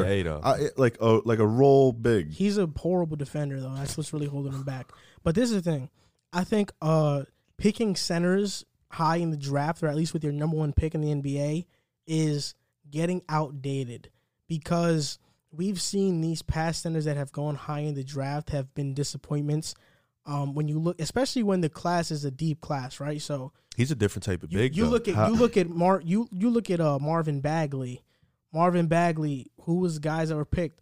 Luka was there. Trae Young was there, and the Kings passed up on them to pick Marvin Bagley. Then you look at the Suns when they picked DeAndre Ayton. Same thing. Like you picked DeAndre Ayton over these guys that are really good because you thought the center was going to come in and dominate. And DeAndre Ayton is a good center. He's actually picked up his defense, which was a question mark of his coming into the NBA. Yeah. But he's not Luka. You know, centers don't have the impact on a game like a guard. So I think I don't think it's a debate. I think Cade Cunningham isn't the one pick. I think Jalen Suggs, like, even though he's very fast and he's 6'4", so he's not small. He's actually tall for a point guard. I don't think right now in this moment you could drop him into the NBA and he'll like look like he has an NBA body amongst NBA players. I think Cade Cunningham has an NBA body already. Like he is like there. Anthony Edwards. Yeah, like he is there physically already. So I think he could hold his own in the league as soon as he gets dropped in. I think Cade Cunningham has all the tools to be the best player for a long time. Not the best, but one of the best players. I think he'll be the best player in that draft. I think even Jonathan Kuminga you can throw in that. I'm not saying he'll be number one, but you could throw in the pick before Mobley or Jalen Suggs, because like Joel said, he has the physical, just like Cade, he has the physical tools to just bang with players in the NBA. So, like you said, I get it. Like, the big men is kind of becoming outdated. I don't know, though, because the new set of bigs coming in are kind of like Porzingis in a sense, like bigs that can stretch out and shoot. So, it's definitely going to be interesting to see in these next couple years, with Chet Holmgren and that guy from overseas, Victor Wembanyama or something like that. See, this is the thing with me is I think for a team to draft Evan Mobley it's gonna have to be the right team and the right fit. What about Charlotte? That's a huge fit, possibility. Actually. That's a huge possibility. They need a big. For them. They need a big. That's a huge possibility for them. But I wouldn't rule out the Knicks. I think people are done with Mitch. Are not done with Mitch, but I think Mitch is not the player that everyone thought he was going to be. I just think you guys need a point guard so bad. Like, I think this is the draft where you're like, all right, it's time. Point guard. I get it, but I think if Jalen Suggs is off the board, Cade Cunningham is off the board. You get the two, like we were talking about, the 2 lottery picks, Dallas and you guys. Then you could actually, get a guard and a big. Yeah, but for me, I think Evan Mobley, it just depends on the right team and the right fit. I think guys like Cade Cunningham, like, he's positionless. You could play him at the 1 and it's 4. positionless basketball now. Yes. There's no really. You could play Jalen Suggs at the 1 or 2. Jonathan Kuminga's a forward, but he can slide into that 2-guard spot too. 2 through 4. You know, Jalen Green, he could play the 2 or 3. So there's guys that are positionless. Where you look at Evan Mobley, he could probably play the 4 a little bit, but I think he's more of a 5. So it's going to be tough for him. He's not really a tweener like that. He's kind of built like Bobo. So it just depends. Like I think that like long and lengthy. Mm-hmm. I just think that centers are getting outdated, and if you're not dominating, and I mean dominating the college ranks as a center, it's going to be hard to be picked number 1. Just because of the failure rates of these centers. I mean, you got to be like Anthony Davis type level, like when Embiid he was type. Yeah. Even Embiid, and Embiid wasn't like, no, defensively though in college he was in college. Incredible. In Kansas, he was different. Him and Wiggins. Yo, I remember that. But Anthony Davis on Duke was Kentucky.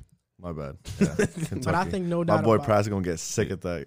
I think no doubt about it though that Cade Cunningham is and should be the number 1 pick. I hope we get the 1. I'm sorry, I don't want to make the play. I really hope we get the 1, bro.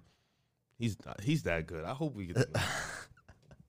I wouldn't be mad if the Knicks make the playoffs with him. If the Knicks make the playoffs, get a lottery pick from the Mavs, and we draft Jared Butler. Why would you draft Jared Butler with the lottery pick? No, not the lottery pick. The later pick if we make the playoffs. Yeah, he's good. He's really good. I think Jared Butler fits the Knicks' identity. Why do you keep trying to get point guards? Like, go get a franchise player. Why do you keep trying to get these? Yeah, do you think RJ was a good pick? Yes, I do. At that point, yeah. You think he's the face of the Knicks? Yeah. I mean, right now, yeah, he's doing what he does. He's only 20 years old. He is really young. You're right. And most NBA players really don't develop until. We were talking about RJ versus Hero. Remember that? Yes. Yeah, we were. And I think to this point, RJ probably is better. Right now? Yes. Than his Hero? defense is so much better. RJ locks up sometimes. He plays good D 95% of the time. He has those modes when he get in lockdown mode. If you switch them, where do you? He wouldn't fit. RJ Barrett wouldn't fit with Miami. And I don't think Harold would fit with the Knicks. Yeah. It was perfect situations for both of them, honestly. Especially now that he has Tom Thibodeau. I think this is like the perfect space. Yeah, Tom Thibodeau's a really good coach. So the Portland Trail Blazers with Damian Lillard, we're wondering if he can keep them afloat. CJ McCollum has missed the last 9 games. Nurkic has missed the last 10 games. CJ was averaging 27, but Nurkic wasn't doing so well. He was averaging about 9 points per game. Still recovering from his injury. He didn't look quite himself. But do you think that the Blazers can keep this up without McCollum and Nurkic? And before you guys go, I'm just going to give my take, and I'm going to say, yeah, I do. You know, they beat the Sixers without Dame, McCollum, and Nurkic. You know, and it was a pretty handily win. It's not like they just snuck by them. They beat them by a pretty good margin. Double digits. Yep, and I think this is the thing with the Blazers is that in recent years, they have not had the depth that they have this year. I mean, you look at their depth. Canner had, I think, like 18 points and 15 rebounds. And a big role. 18 rebounds. 18 rebounds against Philly. He was doing his thing. Carmelo is finally I'm sorry to cut you off. He's actually had double-digit rebounds since their game against OKC when he had 23 rebounds. 23 rebounds, 13, 11, 15, and then 18. Yeah, so they have Canner, which was a huge pickup. Rebounding machine. Gary Trent has gotten better. Rodney Hood is coming back from that Achilles injury. Melo, we know he can score at any time. Covington, a solid defender, and he can, stretch the floor. And Derrick Jones Jr., another solid defender. I mean, they have a lot of depth. And there are other young guys like Anthony Simons, CJ Ellaby. Like, these guys are good. Nasir Little. Yes, Nasir Little had a big performance one of these last games. For me, this is a hot take right here, but I think if Enes Kanter was not as bad on defense as he is, God, he would be one of the best centers in the NBA. Not the best, but he would be one of the best. He'd be top 5 if he was like good defensively. Top 5? Top 5? Yes. That's like really Embiid, Joker, Vucevic. I think he could be just as good as Vucevic. Yo. If he wasn't that bad defensively. I knew that was coming. That's why the dude from the Magic, right? Yeah, he's talking about. Yes. Yeah, I knew that was coming. Bugging. And his Kanter is a double machine. He can't shoot the ball like him. Yeah, Vucevic is a shoot. He can shoot. This is the thing is I think Enes Kanter is a really good and center. And Vucevic could rebound pretty well too. No, yeah, I know, but this is the thing is that Enes Kanter is such a good player. I don't know about top 5. Yeah, top 10. Kanter is such a good player. I said if he was good defensively, that would take his game. He would not. He would get way more minutes. Do you think Steven Adams is better than Enes Kanter? Defensively, of course. Overall, like, would you rank Enes Kanter over Steven Adams? It's just Kanter is so bad sometimes. You can't play him sometimes. I think Steven Adams isn't as bad as people think. I think he's not as good as you might think he is. He has no offense. But this is what I think. We're back to the Blazers. I think you look at Kanter, he's averaging a double-double. Trent, 13 points per game. Melo, 12 points per game. Dame, 29-7. They're 11-10. I think they're 12-10 now that they beat the Sixers. They won last night. And their next 10 games is against the Knicks. I think they could beat them. The Magic. Don't they play tonight? Yeah, they do play tonight. The Magic, the Sixers. Let's see that. Magic. Let's see that. The Cavs, the Mavs, the Thunder, the Pelicans, the Wizards, the Suns, the Nuggets. All winnable games. Yeah, they have a tough schedule, but I think they can win these games. I think they have the depth this year to stay afloat, even with CJ and Nurkic going out. And look, I'll stand by my gut feeling. We'll see what Kanter does against Vucevic when they play the Magic. But I think Kanter's a really good center, and if it was not for his defensive liability, he would be able to play a lot of minutes a game, and he would put up really great numbers. I want to say this. I want to correct myself. Kanter has led the team in rebounding in the last 10 games. I mean, he leads the team in rebounding as a whole. Yeah, so he's been doing his thing. Dame, 40 points, 36, 35, 39, 30, 44, 32. Dame town. He's been doing what he needs to do. I mean, Definitely. they caught 2 L's, 1 by 3 at Houston, and then another by 3 against OKC. So those are, which I think those were actually pretty those good games. Those are tough games. That was the game Kanter had 23. But I agree with Joel. I think they can definitely keep afloat with the depth that they had with Gary Trent Jr., Carmelo Anthony. I know Covington hasn't been playing good, but he's still a valuable piece for them. Dame is going to be Dame. We know that. Kanter has been playing really well. They have the depth, and with that schedule, it's going to be easy for them to keep afloat in a tough Western Conference where if you lose one game, you drop down to about 10 or 11 seed. So it's going to be interesting to see. I think with this team, you can definitely see that what we were talking about in the summer, how that depth and how they needed, I said the summer, in the fall, how that depth and how they got all these pieces so that if this does happen, that we can fit in and we can still get wins. So now it's going to be interesting to see how Dame can carry. I believe he can. He has the talent for it. And Portland should definitely be geared up when these two guys get back. Do you guys have any timetable for when they get back, though? I could let you know right now. So I just want to say this. Kanter, for his career, per 36 is averaging 19 points and 13 rebounds per game. That's around Vucevic now. I think he's like 20 and 10. Actually, don't got good service. So CJ McCollum's injury, you could talk. He has a fractured left foot, and he's going to be reevaluated 4 weeks from now, and that was January 19th. So in about 2 weeks, he's going to be reevaluated. So even if they reevaluate him, and he says he'll probably be out like another 2 weeks, another 2 to 4 weeks, because a fracture is worse than a break, because you didn't really fully break it, so you got to wait for the bone to kind of get back. Thank you, health teacher. Got you. You know what I'm saying? But I will say, I think the Blazers are going to be fine throughout this stretch. They got like all those teams that you just named. I think those are all winnable games, and I think their role players are starting to fit in with the team and around Dame. And I think Gary Trent Jr. is one of them. I think he's balling. I think he's actually like taking that role well, kind of being that number 2 to Dame sorta. And I think that they're going to be fine on the stretch. I don't think they'll have a problem. So Nurkic, he fractured his wrist January 15th, and it was reported that he's set to miss 8 weeks. So he's possibly set to miss. He's going to miss like a month. So they're both From this missing. point on, he's going to miss like a month. Wait, so when did he get the injury? January 15th. It's so been this like month, 3 weeks. This month, last month, and probably he'll probably come back end of March. Yeah, so he's going to be out for a while. So is CJ. So I feel like if they could at least be around like anywhere from the 6th to 8th, they'll be fine. Up until March 4th, they got the Kings, the Warriors, Charlotte, LA, Denver. I'm going backwards, by the way. Denver, Phoenix, Washington, and then goes to what he said. So, a lot of winnable games. A lot of winnable games. Without Dame, it's going to be tough against LA. I mean, I said Dame. Without CJ and Nurkic, it's going to be tough without LA. Golden State is always going to be a fight, especially without those two guys. Yeah. Phoenix is going to be a fight. Denver is going to be a fight. That's going to be a tough road trip. Phoenix, Denver, LA. New Orleans is going to be a fight. OKC is going to be a fight. So it's going to be tough. Especially when you're missing your like a player like CJ, who's also going to give you like 20 plus. Yeah. And also like Nurkic, who is there, he's like a big man. Like he plays a big role in their offense as a big man, like pick and rolls and just like even rebounding. But Enes Kanter is kind of filling that role in a sense. It's going to be interesting to see, man. I'm excited. I'm excited for that Golden State matchup. I like watching the Blazers play. I think they're an exciting team to watch. I'm gonna be honest. I think that they have been on NBA TV way too much for me. That's just my take, though. I'm gonna just say this: when they play Golden State, Steph is gonna have 50 again. I'm just gonna let y'all know this. He had 50 last time they played. 62 points. What's wrong with this guy? Wow, it's 60. He gave him 62 points, man. I mean, that's the thing. I think the Blazers have put themselves in a position this year to stay afloat, even when their better players get injured.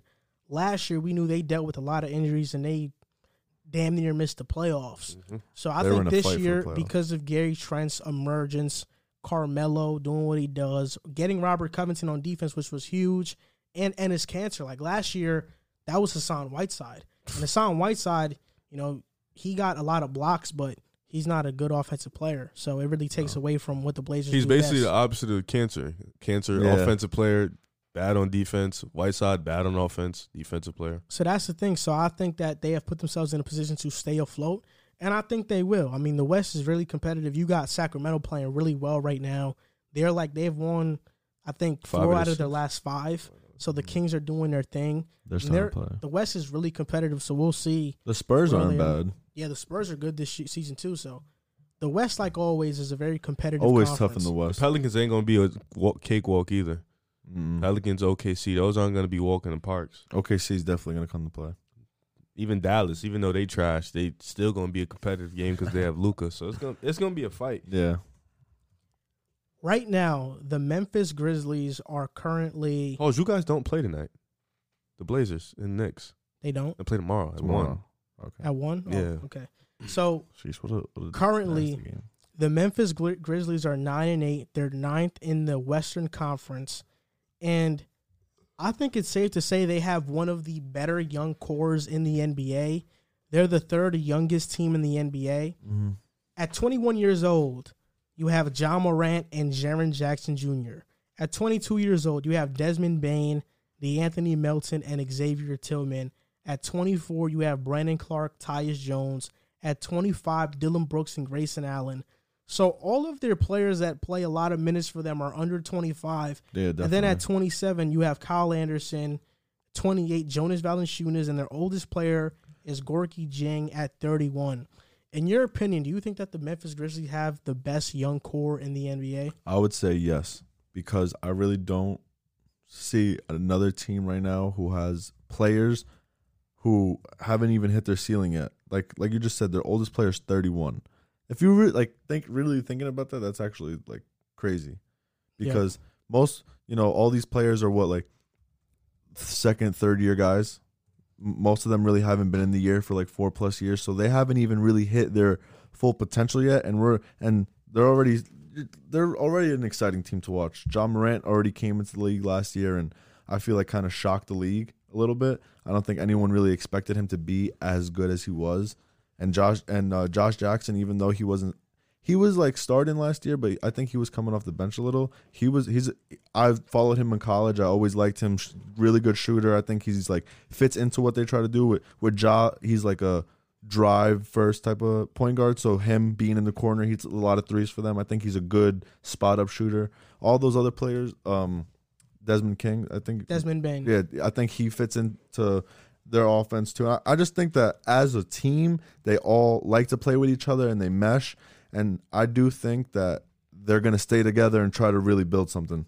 Yeah, I think the most impressive thing about the Memphis Grizzlies so far is that they're winning games and no player so far on their team has played over 30 minutes per game. Like everybody's playing under 30 minutes. Everybody's doing their thing. Ja's averaging 19 and 7. Dylan Brooks is having an off year in terms of field goal percentage, but he's averaging 15.6. Jonas 14 and 10. Brandon Clark 13. And this is without Jaren Jackson Jr. He has not played this year.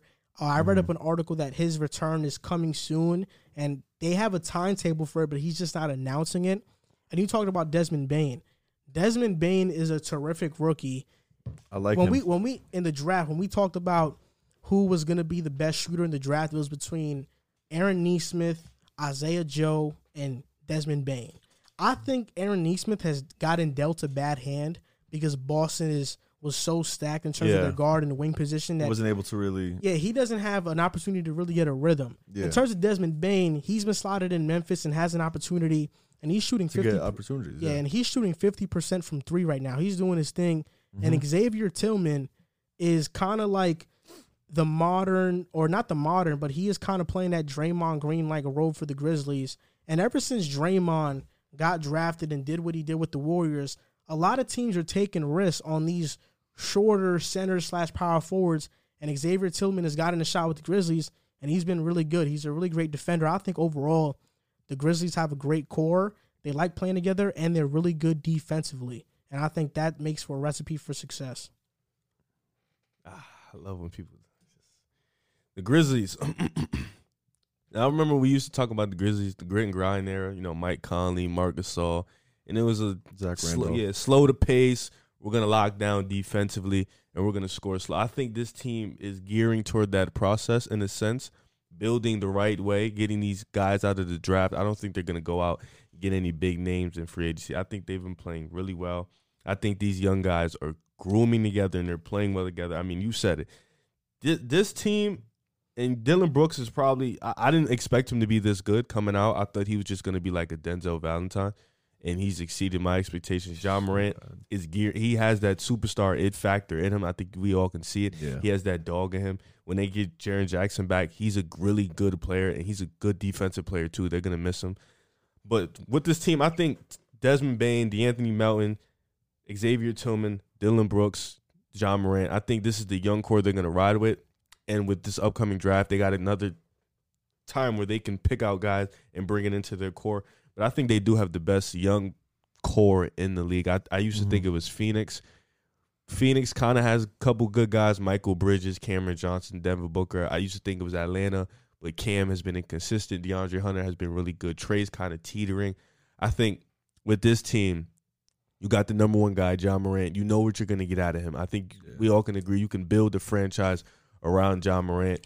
You got the young guys, Dillon Brooks, he's a shooter. He's going to play defense. Brandon Clark, he's like a Draymond Green in a sense. Xavier Tillman the same way. I think with this core group of guys, I definitely think they're the best core in the group. Right now, they're second in assists per game, 7th in points allowed, and 4th in defensive rating. And 1st in steals per game. And this is with Ja Morant missing. He only played 9 games. Yeah. He had that bad ankle injury. Their defense has been phenomenal. And I think with this, a team as good as this that's young too, I wouldn't rule it out that the Memphis Grizzlies overpay for somebody in free agency that is quite that's not a superstar, but is a really good player. Like a Gordon Hayward type. Yeah, kind of like what Charlotte did with Hayward. And, that wouldn't be so bad because with a core like this already, you can build around that. Yep. They also average 9th in blocks per game and 11th in rebounds per game. Whew. That's not bad. With no Jaren Jackson. This is without him. And if you look at their their injury list right now, they're missing everybody. There's no Valanciunas. Hold up. It's not loading right now, but I think they got over or more than like 2 starters who are injured right now, who aren't playing tomorrow. Their injury list is pretty long, so if they can keep this up without their key players, the ceiling is kind of like question. What's up? I remember people used to talk like that draft class: Zion, Ja Morant, RJ Barrett. We seen all 3 of them playing pretty well for their year too. Zion's dominating. RJ Barrett, he's getting back in the rhythm. He's doing his thing. Ja Morant, he's doing his thing. But Ja Morant is the only one who seems to be leading his team to the playoffs. Is that going to be a knock on Zion and RJ in a sense? Because I don't think we can all agree. I don't think Memphis is that much better than the Pelicans. I think the Knicks, they might be. I think all 3 of them are kind of in the same tier. But I just think the elevation of Ja Morant and elevating their game is kind of huge. Do you see that from Zion or RJ anytime soon? I mean, the thing about that, I think Zion especially. I think Zion has not done it because I don't think that's Zion's game. I really don't. I think Zion is more of a player that's going to feed off another lead guard. Else, and I think that Stan Van Gundy has been a bad coach thus far, especially coaching the Pelicans. His lineups out there, spacing is horrible. They did a bad job constructing that roster. When we talk about the Knicks, I don't think RJ is the best player on the Knicks. I think that's Julius Randle right now. RJ has been good, but I mean, we're talking about RJ and Zion. I think a guy who has been doing good is Darius Garland for the Cavs. I mean, they're in the playoff hunt right now, and he's really good efficiency-wise, averaging 17 and 8. Like, I think that John Morant is really good. I think he could be a top point guard in the league, but I don't know if I see, like, superstar. You know, I don't know if I see, like top, Damian Lillard type of I think standard. I see that, but I don't think I see Steph. I don't think I see Kyrie. You know, I think Ja's more of a playmaker, facilitator, and I think this team was just perfectly built. You know, Taylor Jenkins has done a good job, but these are a bunch of guys who have bought in. Like, you look at Dylan Brooks, look at Desmond Bane, Xavier Tillman, Jonas Valanciunas, who was a very underrated pickup when they shipped out Marc Gasol to the Raptors. He was a very underrated pickup. You look at DeAnthony Melton. These are a bunch of guys that are buying into playing defense, like defensive first guys. Yeah, And John Morant, I'm not sure that if he fits that defensive first style. I don't know if he'll have gaudy numbers with this team and the way this team is building towards. I think he's more of like a Mike Conley mold, if anything, with a little bit of better stats. I think just leadership wise, you know, coming in the Grizzlies, following behind the rookie, you know, that kind of looks at it like, yo, he's a rookie. How would he be able to lead us? So I think that the showing early in his career having those leadership qualities is definitely a step forward in being a franchise player. What did you mean, though, about he's on the Dame tier and not the Kyrie tier? Aren't they on the same tier? Like, yeah, I was going to say that you wouldn't consider Dame a superstar? No, but you said Kyrie as if, like, aren't they the same type of tier? Like, I'm confused. You put him on Steph's tier. I was, like, boggled by that. What you mean? I didn't put you said he's on the Dame tier, not the Steph, and then you said Kyrie after. I was like, would you consider him, like, on Dame level? And you were like, nah, I would consider him on, like, Kyrie's stuff. Like, he's not going to be a Kyrie Steph. Yeah, he'll be on the Dame level. So I was like, what you mean by that? Like, oh, I might have misspoke. I wouldn't put him on either of those levels. I think he'll be a top 10 point guard in the league. Oh, yeah. Okay. I don't know if he'll be like a top 5, especially with the guards that are coming like an all-star. Maybe, yeah. In the West, it's going to be really hard. I'll put him like in the Jamal Murray tier. No, he'll be better than Jamal Murray. Easily. I mean, I don't know about that. I mean, after what he did in the playoffs last year, I don't know. You could say past 2 years. What is he? I'm not. Listen, what do you mean, bro? Listen. I'm gonna say this. John Moran, as a rookie, led his team to the playoffs. He had help. No, I'm not they saying didn't go to the playoffs. You know what I'm saying? What you mean? Because the Grizzlies didn't go to the playoffs because they got joked by that stupid bubble rule, and they were in at the time. Okay, they were close. Boom. This year, he's back. They're doing their thing. I just play-in. Yes, the play-in that they're gonna have this year as well. We'll see.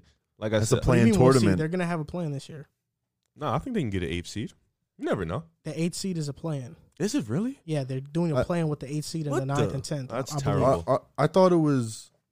I thought 10-9 play and then they play 8. Yeah, that's still a play-in. But I feel like if you're in the play-in, you're in the playoffs. It's kind of like a wild card game. How are you if you're in the play-in, how are you in the playoffs? Because you're fighting for a playoff. If you're in the wild card, if you're in the wild card, so then wait, so the 10th seed is the same as the 11th because the 11th can't play to play in the playoffs. No, the team that makes the playoffs is the team that makes the playoffs. So the team that made the play-in is not the playoffs. That's so it's stupid. the team that made the play-in. So if you made the wild card game, are you in the playoffs? Wait, no, that that's makes confusing. No sense. Wait, so it's the not playoff teams, then it's the play-in, and then it's the playoffs. That's what it is, right? Yes, the play-in is the 9th and 10th seed. So what is the play-in for, like loser? Like what is that for? No, to the play-in get is into the playoffs. The 9th and 10th seed. Mm-hmm. What they did in the bubble, bro. 9th and 10th seed, and whoever wins they faces thought that was the a good 8th idea. Okay, all right, interesting. It's confusing if you don't like. You got to read it. Yeah, okay, whatever. Yeah. No, it's not the wild card. It's more like your team, week 17, win or go home. So you mean to tell me I can play a full season as an 8th seed and I still have to fight to get in? I think if it's between like a certain win margin, but yeah, I mean if you're that good all year, then you should beat those 9 or 10 seeds. You got to earn it. You should have earned it when the first 8 seed. How many times has there been a team who hasn't made the playoffs that should have? Phoenix did. They were like 45 and 37. They were 9th seed that year. I'm just saying, look, I think that. No, Ja's gonna be better. I really love Ja's game, but I just think, especially with the point guards that are coming into the league, they're taller. You know, Ja's gonna be. What is he like 6'5", 6'4"? Ja's 6'3", but he play like he's 6'5", 6'4". Grown man. So, I mean, I don't know. I just think that I'm kind of worried about Ja and his health. The way he plays very erratic. I guess, yeah, kind of like broke his leg, though. Kind of like Derrick Rose. Like, he was playing crazy. Like, kind of, and that's why his I think Ja plays way more crazy. Yeah, like, he be putting his body on the line. He be jumping in the air. He be going at everybody. So that's why. But I hope that the Grizzlies do good in the future. I mean, I think they're probably 2 pieces away, or they're young players developing into great players away. I feel like if, like what you said before, if they got that one good player that they like brought in, like a Gordon Hayward type of player, like somebody who's been in the league and has like been in situations where they've won and like kind of has like a little playoff experience to where they can guide these younger players to. I think we could definitely see the trend going to where they're going to be very competitive for a 9-10 stretch, just like the same with the grit and grind era. Especially because they're in the West. So all these young players are playing tough competition early in their career. I feel like for later in their career, that's going to give them the experience to beat those teams later on. I think all the young point guards are going to go to the East because all the dominant, aside from Kyrie, like point guards are in the West. Steph, Dame. So I think true. Like we need some balance, yo. Yeah, all the bad teams are going to get the point guards, but they're going to be in the East. Like the Knicks might get an East point guard since they got Dallas picking stuff. And Luka's technically a point guard, So. Yeah. Currently, the Dallas Mavericks have been very bad. The Mavericks have been struggling. Right now, they're 9-14, and they're 14th in the Western Conference, one place away from being last, but Minnesota is like dead last. So I don't think Dallas will get there. But I think a question that a lot of people are asking are why are the Dallas Mavericks struggling? Dallas Mavericks fans most likely have the answer to those questions. Maybe they don't, and that's why they stumbled upon this segment or video or podcast. But there's a lot of NBA fans that haven't been watching the Mavericks that closely, and they want an answer. In my opinion, it comes down to a couple things. One, it comes down to the Mavericks' lack of passing and rhythm on offense. Their offense is very stagnant. This year, they're 27th in assists per game. Last year, they were 14th.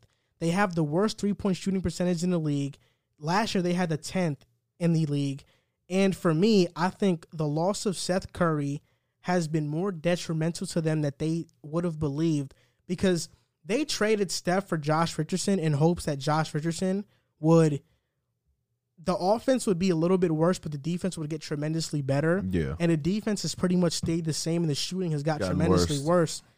And I think the loss of Steven Silas was huge. He was the guy who was innovating a lot of their offensive like designs and motions on offense.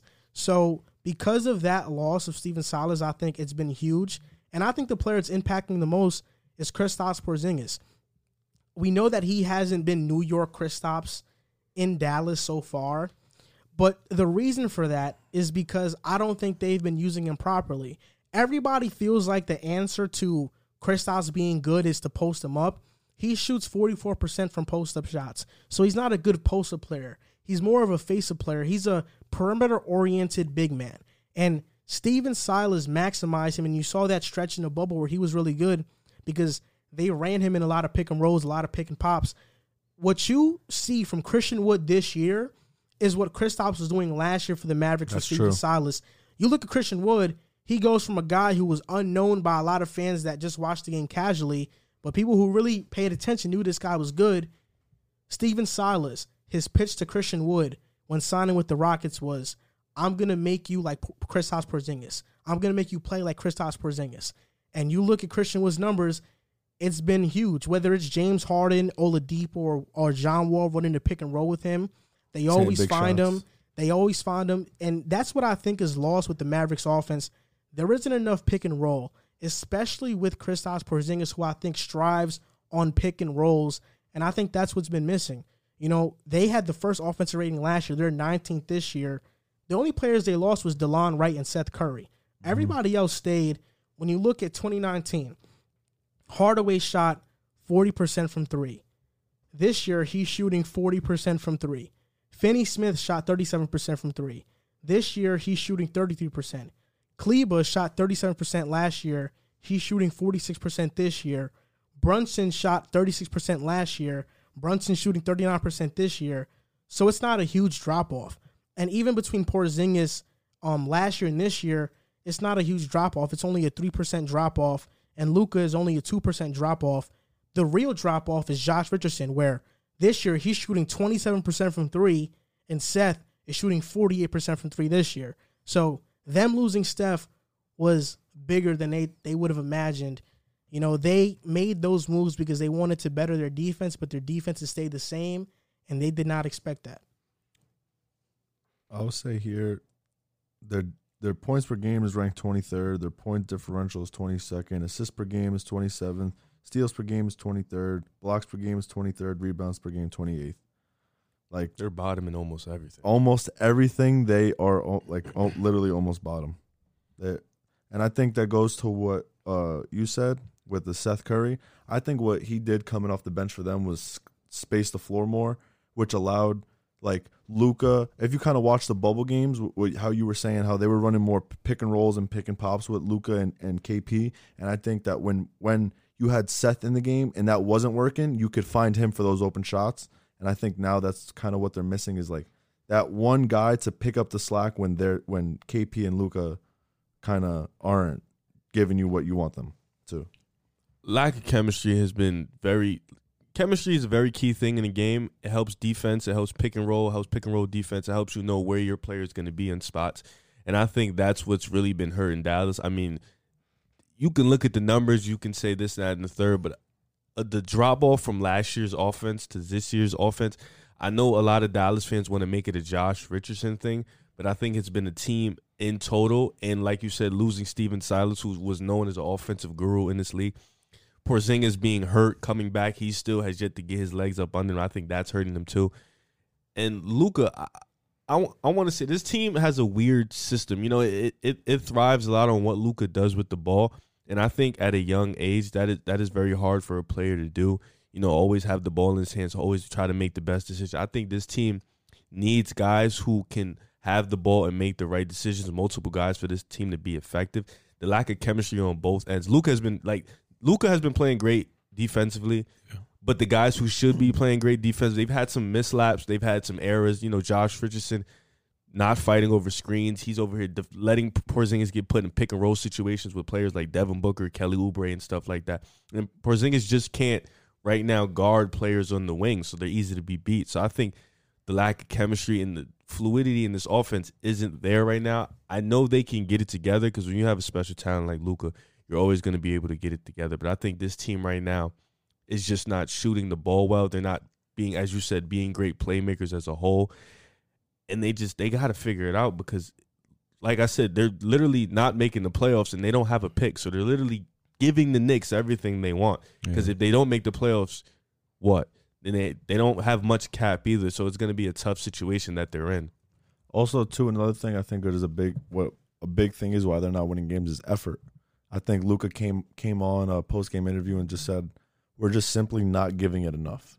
And I just think that's a big thing, too. Like, behind closed doors, like, and it goes back to what Riv said, chemistry. If y'all are in the locker room and you're not getting along or in practice things aren't working out and stuff, you're not going to want to be hyped to go and play a game if things aren't going right outside of basketball. And you saying that makes me want to bring up 2 points. I want to talk about that Porzingis thing. Porzingis has not been a good defender this season. He gets hunted down, especially by guards. Chris Paul, the other night against the Suns, was abusing Kristaps Porzingis. Kristaps Porzingis is a defensive liability right now. And what I've noticed is that he doesn't give the effort on defense in terms of protecting the rim. Right now, I think that Dallas's best rim protector in that starting lineup is Maxi Kleber. He gives that effort, and he's a very underrated defender too. I just think Kristaps has not been what they thought he was going to be, and I don't think I think that they thought Luka and KP's game styles were going to mesh perfectly. That's what I'm saying. They kind of definitely should. It seems like, and they just haven't meshed. And you talked about the chemistry thing. I mean, that was evident. I forgot who it was against. I remember it was a primetime game, but where Luka passes to Trey Burke. Trey Burke misses the shot. Dallas gets the rebound, passes that out to Kristaps, and Kristaps takes a deep three. Oh, you talking about in the clutch, right? Yes. And Luka just stood there? And Luka got upset and pissed off because he didn't get that last shot or he didn't get the ball. He was either pissed off that he didn't get the last shot or Rick Carlisle didn't call a timeout. It was one of those things, but that type of leadership style rubs people the wrong way because it makes it seem, because I mean, Kristaps Porzingis, he's been struggling from three, but the shot that he took, I'm fine with. Me too. Because I know especially that if you make it. Yes, because I know that he can make that shot. So for him to be slouching and all, you should be hyping upset your teammate about it. Yeah, really goes to show about the chemistry of the team. And I think that maybe Luka and KP's game styles do mesh together well, but it hasn't looked like it. And maybe it's not looking that way because they don't like each other that much off the court. Exactly. That can always be something. We don't know. But I'm not sure. I just think that there's a lot of stuff. I talked about the stagnant offense. The defense has not been very good. It's been basically the same that it was last season. Steven Silas going, Seth Curry going. And overall, I just think that this offense is a very one-pass shoot offense. Mm-hmm. You run a guy off a screen, that first pass he's shooting, or Luka goes into the lane and passes it out. It's a shot. There's not much movement. There's not much ball movement within the offense. They're getting real predictable. It's a bunch of just whoever gets the first pass is going to shoot the ball. And you brought in a guy in Josh Richardson who is a very isolated-oriented offensive player. That's where he strives at. He's not a spot-up shooter. So he's an isolation-type player. Tim Hardaway, it seems like every time I'm looking up, he's taking a half-court three. Always. Literally always. So he chucks up a lot of shots, and sometimes he's on, sometimes he's off. That's been the story of his career. Real inconsistent. So it's been a lot of things, and this offensive system has just looked very different than what it was last year, and they basically have the same team. So the fact that they're struggling this bad is kind of a shocker to everybody. Last year, per 100 possessions, Kristaps Porzingis' on-court, off-court impact was a plus 6.3 and a plus 3.0. This year, they're both negative. His on-court is negative 8.4. This is per 100 possessions. So he's dropped immensely. That's a lot. And I don't want to blame it all on Porzingis. I think the injuries have definitely bugged him the wrong way, and I think not being fully healthy has definitely hurt him. He just wants to play. But he's been playing 100% at center this year. Like, that's his position. That's what he's been playing all year. So like you said, they've been hunting him all year. They've just been putting him in pick and rolls. Like I said, Josh Richardson or Dorian Finney-Smith or Tim Hardaway Jr., they're not fighting hard enough to get over a screen. Therefore, leaving Porzingis in bad matchups. And that's just chemistry. You got to know that your big man can't play defense right now. Or on Rick Carlisle, you got to put Maxi Kleber in the game. You got to put somebody else in the game that can do that. That Porzingis. I know Porzingis' offense is he's very talented. I know he can hit that shot, but sometimes you got to sacrifice offense for defense to get wins. Mm-hmm.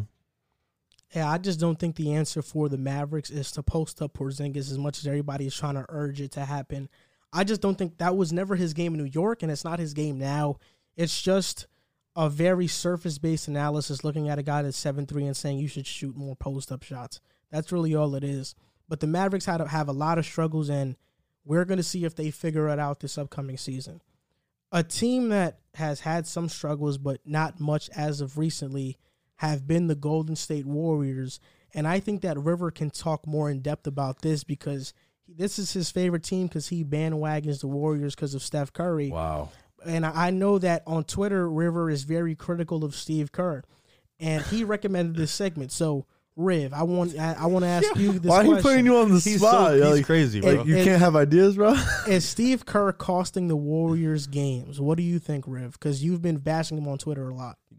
You are really a snake. Wow, he's going off on you, bro. For the record, they're not really my favorite team. I'm just a Steph Curry fan. If Steph doesn't play, I don't acknowledge them at all that day. So that's it. Yes, I do believe Steph Kerr. I do believe Steve Kerr is definitely costing them a few games, and I want to get into that a little bit. And it's not Steve Kerr has always been KD.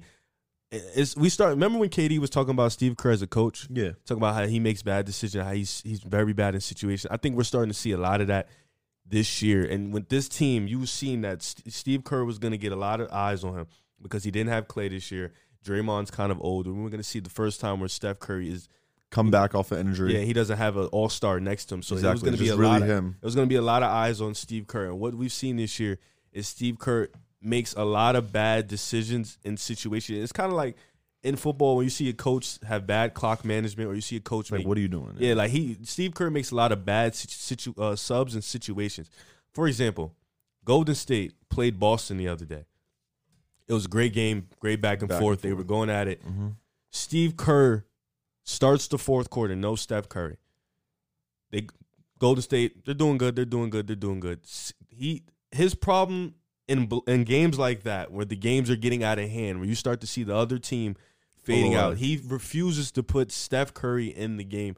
And I get it. He's trying to hold Steph Curry. He's trying to keep Steph Curry's career going further. He doesn't want to play him 35, 36 minutes because he wants to keep him healthy for the next year. I understand that. But in a situation where you can win the game, the team is down 6-7, they lose momentum, they need their guy, their leader to come into the game, and you have him sitting out there and letting Brad Wanamaker play the whole time. It's embarrassing. Not to mention the starting lineup of Steph Curry, Kelly Oubre, Andrew Wiggins, Draymond Green, and James Wiseman is horrible. It is actually one of the worst starting lineups in the league by the numbers. It's just a fact. You can look it up. It's literally one of the worst starting lineups in the league.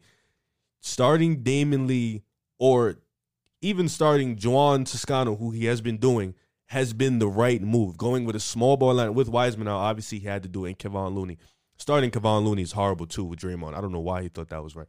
But starting Damian Lee or Juwan Toscano has been the right move because Kelly Oubre he hasn't been good with the first unit. He just gets the ball, he chucks up. He kind of has 3D vision. He doesn't look anywhere else. Putting him on the bench with the second unit is honestly better because you let him run and operate, or you let Wiggins do it. But the fact that Steve Kerr, he just makes bad decisions in situations where all you have to do is put your star in and let him be a star, let him be a leader. And that's why I think Steve Kerr, I think the championships were great. I think KD and Steph Curry were a great duo. He won his championship. He got his flowers. But I think this year we're starting to see that Steve Kerr is not really that great coach that we thought he was going to be. See, I'll say this. First, his name is Juan. Sorry. His name is Juan Toscano. Juan. That's his name. So Juan Toscano Anderson. He has been playing pretty good. So I agree with most of your points. I think Steve Kerr has been leaving Steph Curry on the bench for way too long in the fourth quarter, and I think he has been keeping Oubre in the game with Steph way too long. And Oubre, he's better on the second unit because he can play freely. When he's with Steph, he thinks too much, and he kind of has to try to match his game. I feel like he tries to do that. But I kind of agree with why Steve Kerr puts Oubre in there, because Oubre has to learn sooner than later. They haven't had many practice reps, so this is the only time they can really practice that chemistry.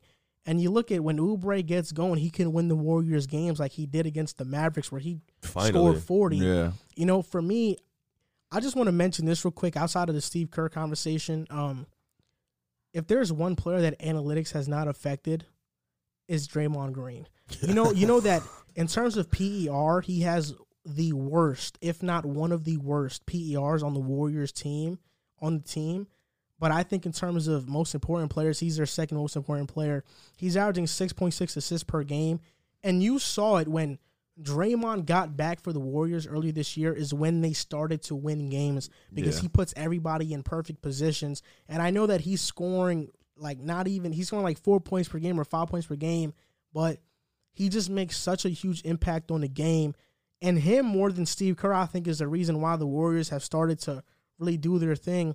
But I agree with you. I think if it wasn't for Steve Kerr, Steph Curry probably has a couple of 40 or 50-point games this season. But because Steve Kerr has been very hesitant to play Steph Curry for a lot of minutes a game, Curry has not been at the top of this MVP discussion. Because if he plays Steph Curry 36, 37 minutes a game, Curry's easily maybe top 3 in the MVP discussion. See, I kind of feel like Steve Kerr, I agree with everything you guys are saying. I do think that there's you gotta play or coach to win. You can't be trying to save someone's career. It's kind of like when Jordan had that one season where he got that foot injury, came back, they're down to 3 seconds left or whatever, it was like 6 seconds left. He's like, put me in the game. You gotta coach to win. But I also do feel like, let's say he keeps him in for too long and then Steph Curry starts to do bad, or he's not hitting the shots that he needs to hit for his team. And then I kind of feel like if he's keeping him in there for too long, it's like, well, why is Steve Kerr, why is he doing that to Steph? Why is he making him look bad? But now he's sitting him too much, and it's like, well, why isn't he letting him go? I want to say no, and it's Steph Curry is one of the rare players in the NBA where no matter I love Steph. Yeah, he cannot hit one shot in the game and he'll affect the game just because he's out there. Because Oubre's not hitting anything. Nothing. They're leaving him wide open. Wiggins has been actually surprisingly really good. You know, defensively, he's been hitting 40% the three, so he's been really good. He's playing his role really well. Draymond Green, they're not guarding him obviously because they know he's not going to. He has a wide open lane. He won't take it. He will pass that ball up.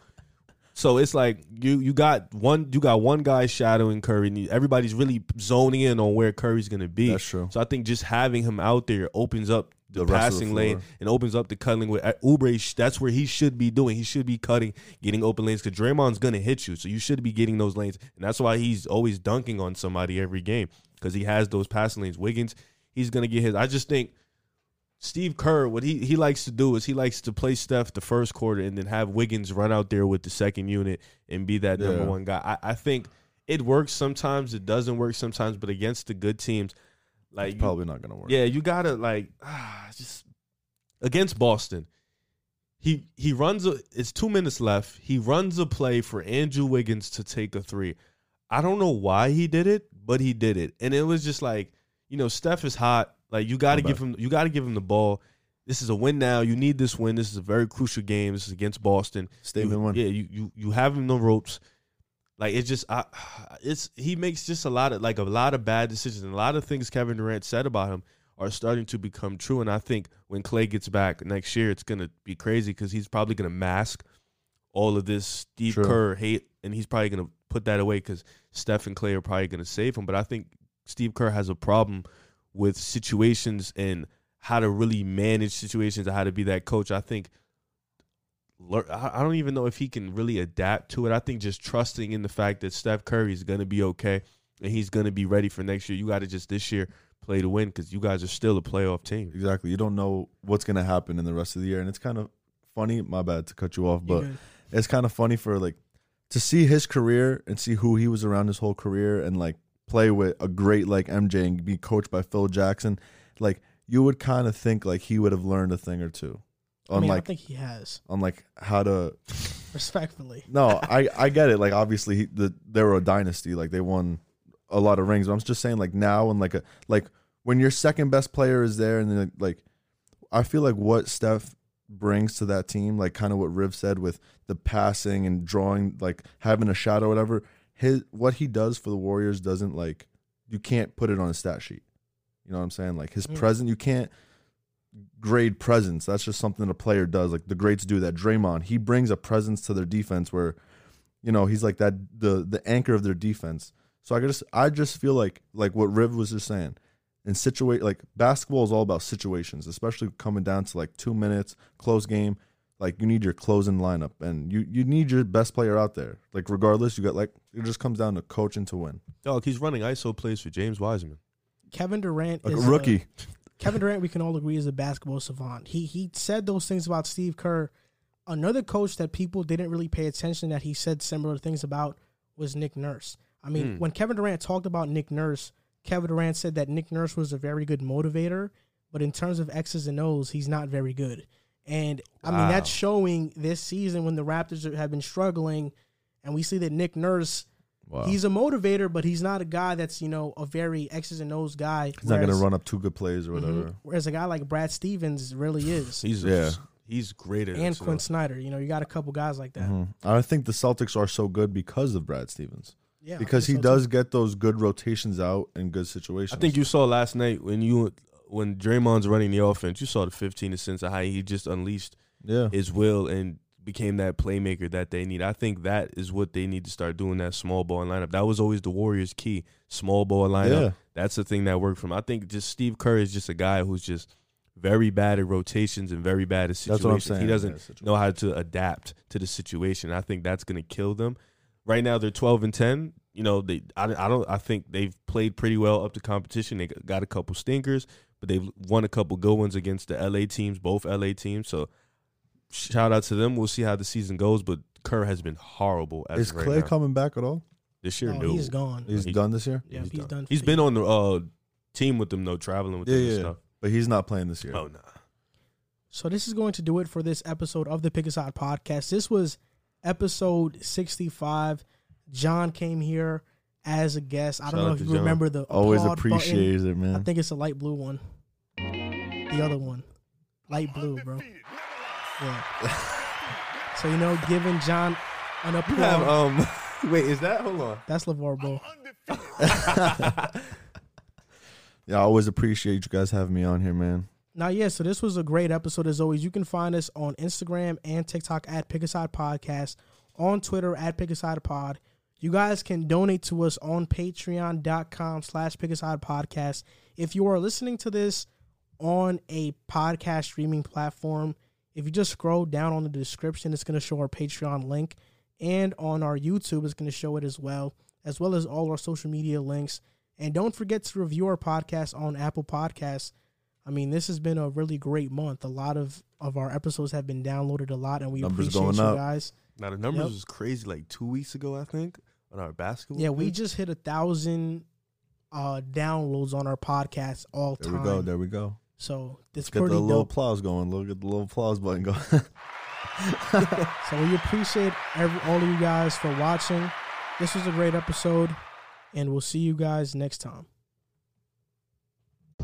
Hey, this is Elliot Smith from the Arsenal Vision podcast.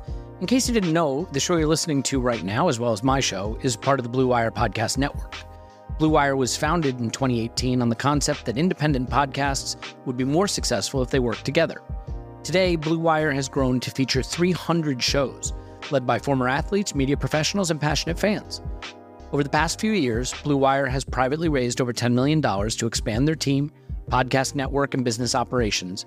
Now they're raising another round on the platform WeFunder. WeFunder is a crowdsourcing service that connects startups with investors. It's a cool platform that gives everyone the opportunity to be part of a growing startup. You can invest as little as $100, and in other words, that means you don't have to be a millionaire to invest in a cool company on WeFunder. Blue Wire is raising money to expand their team, improve operations, and that will in turn help this show continue to grow. If you'd like to be a part of the Blue Wire investment round or want to find out more information, go to wefunder.com/Blue Wire.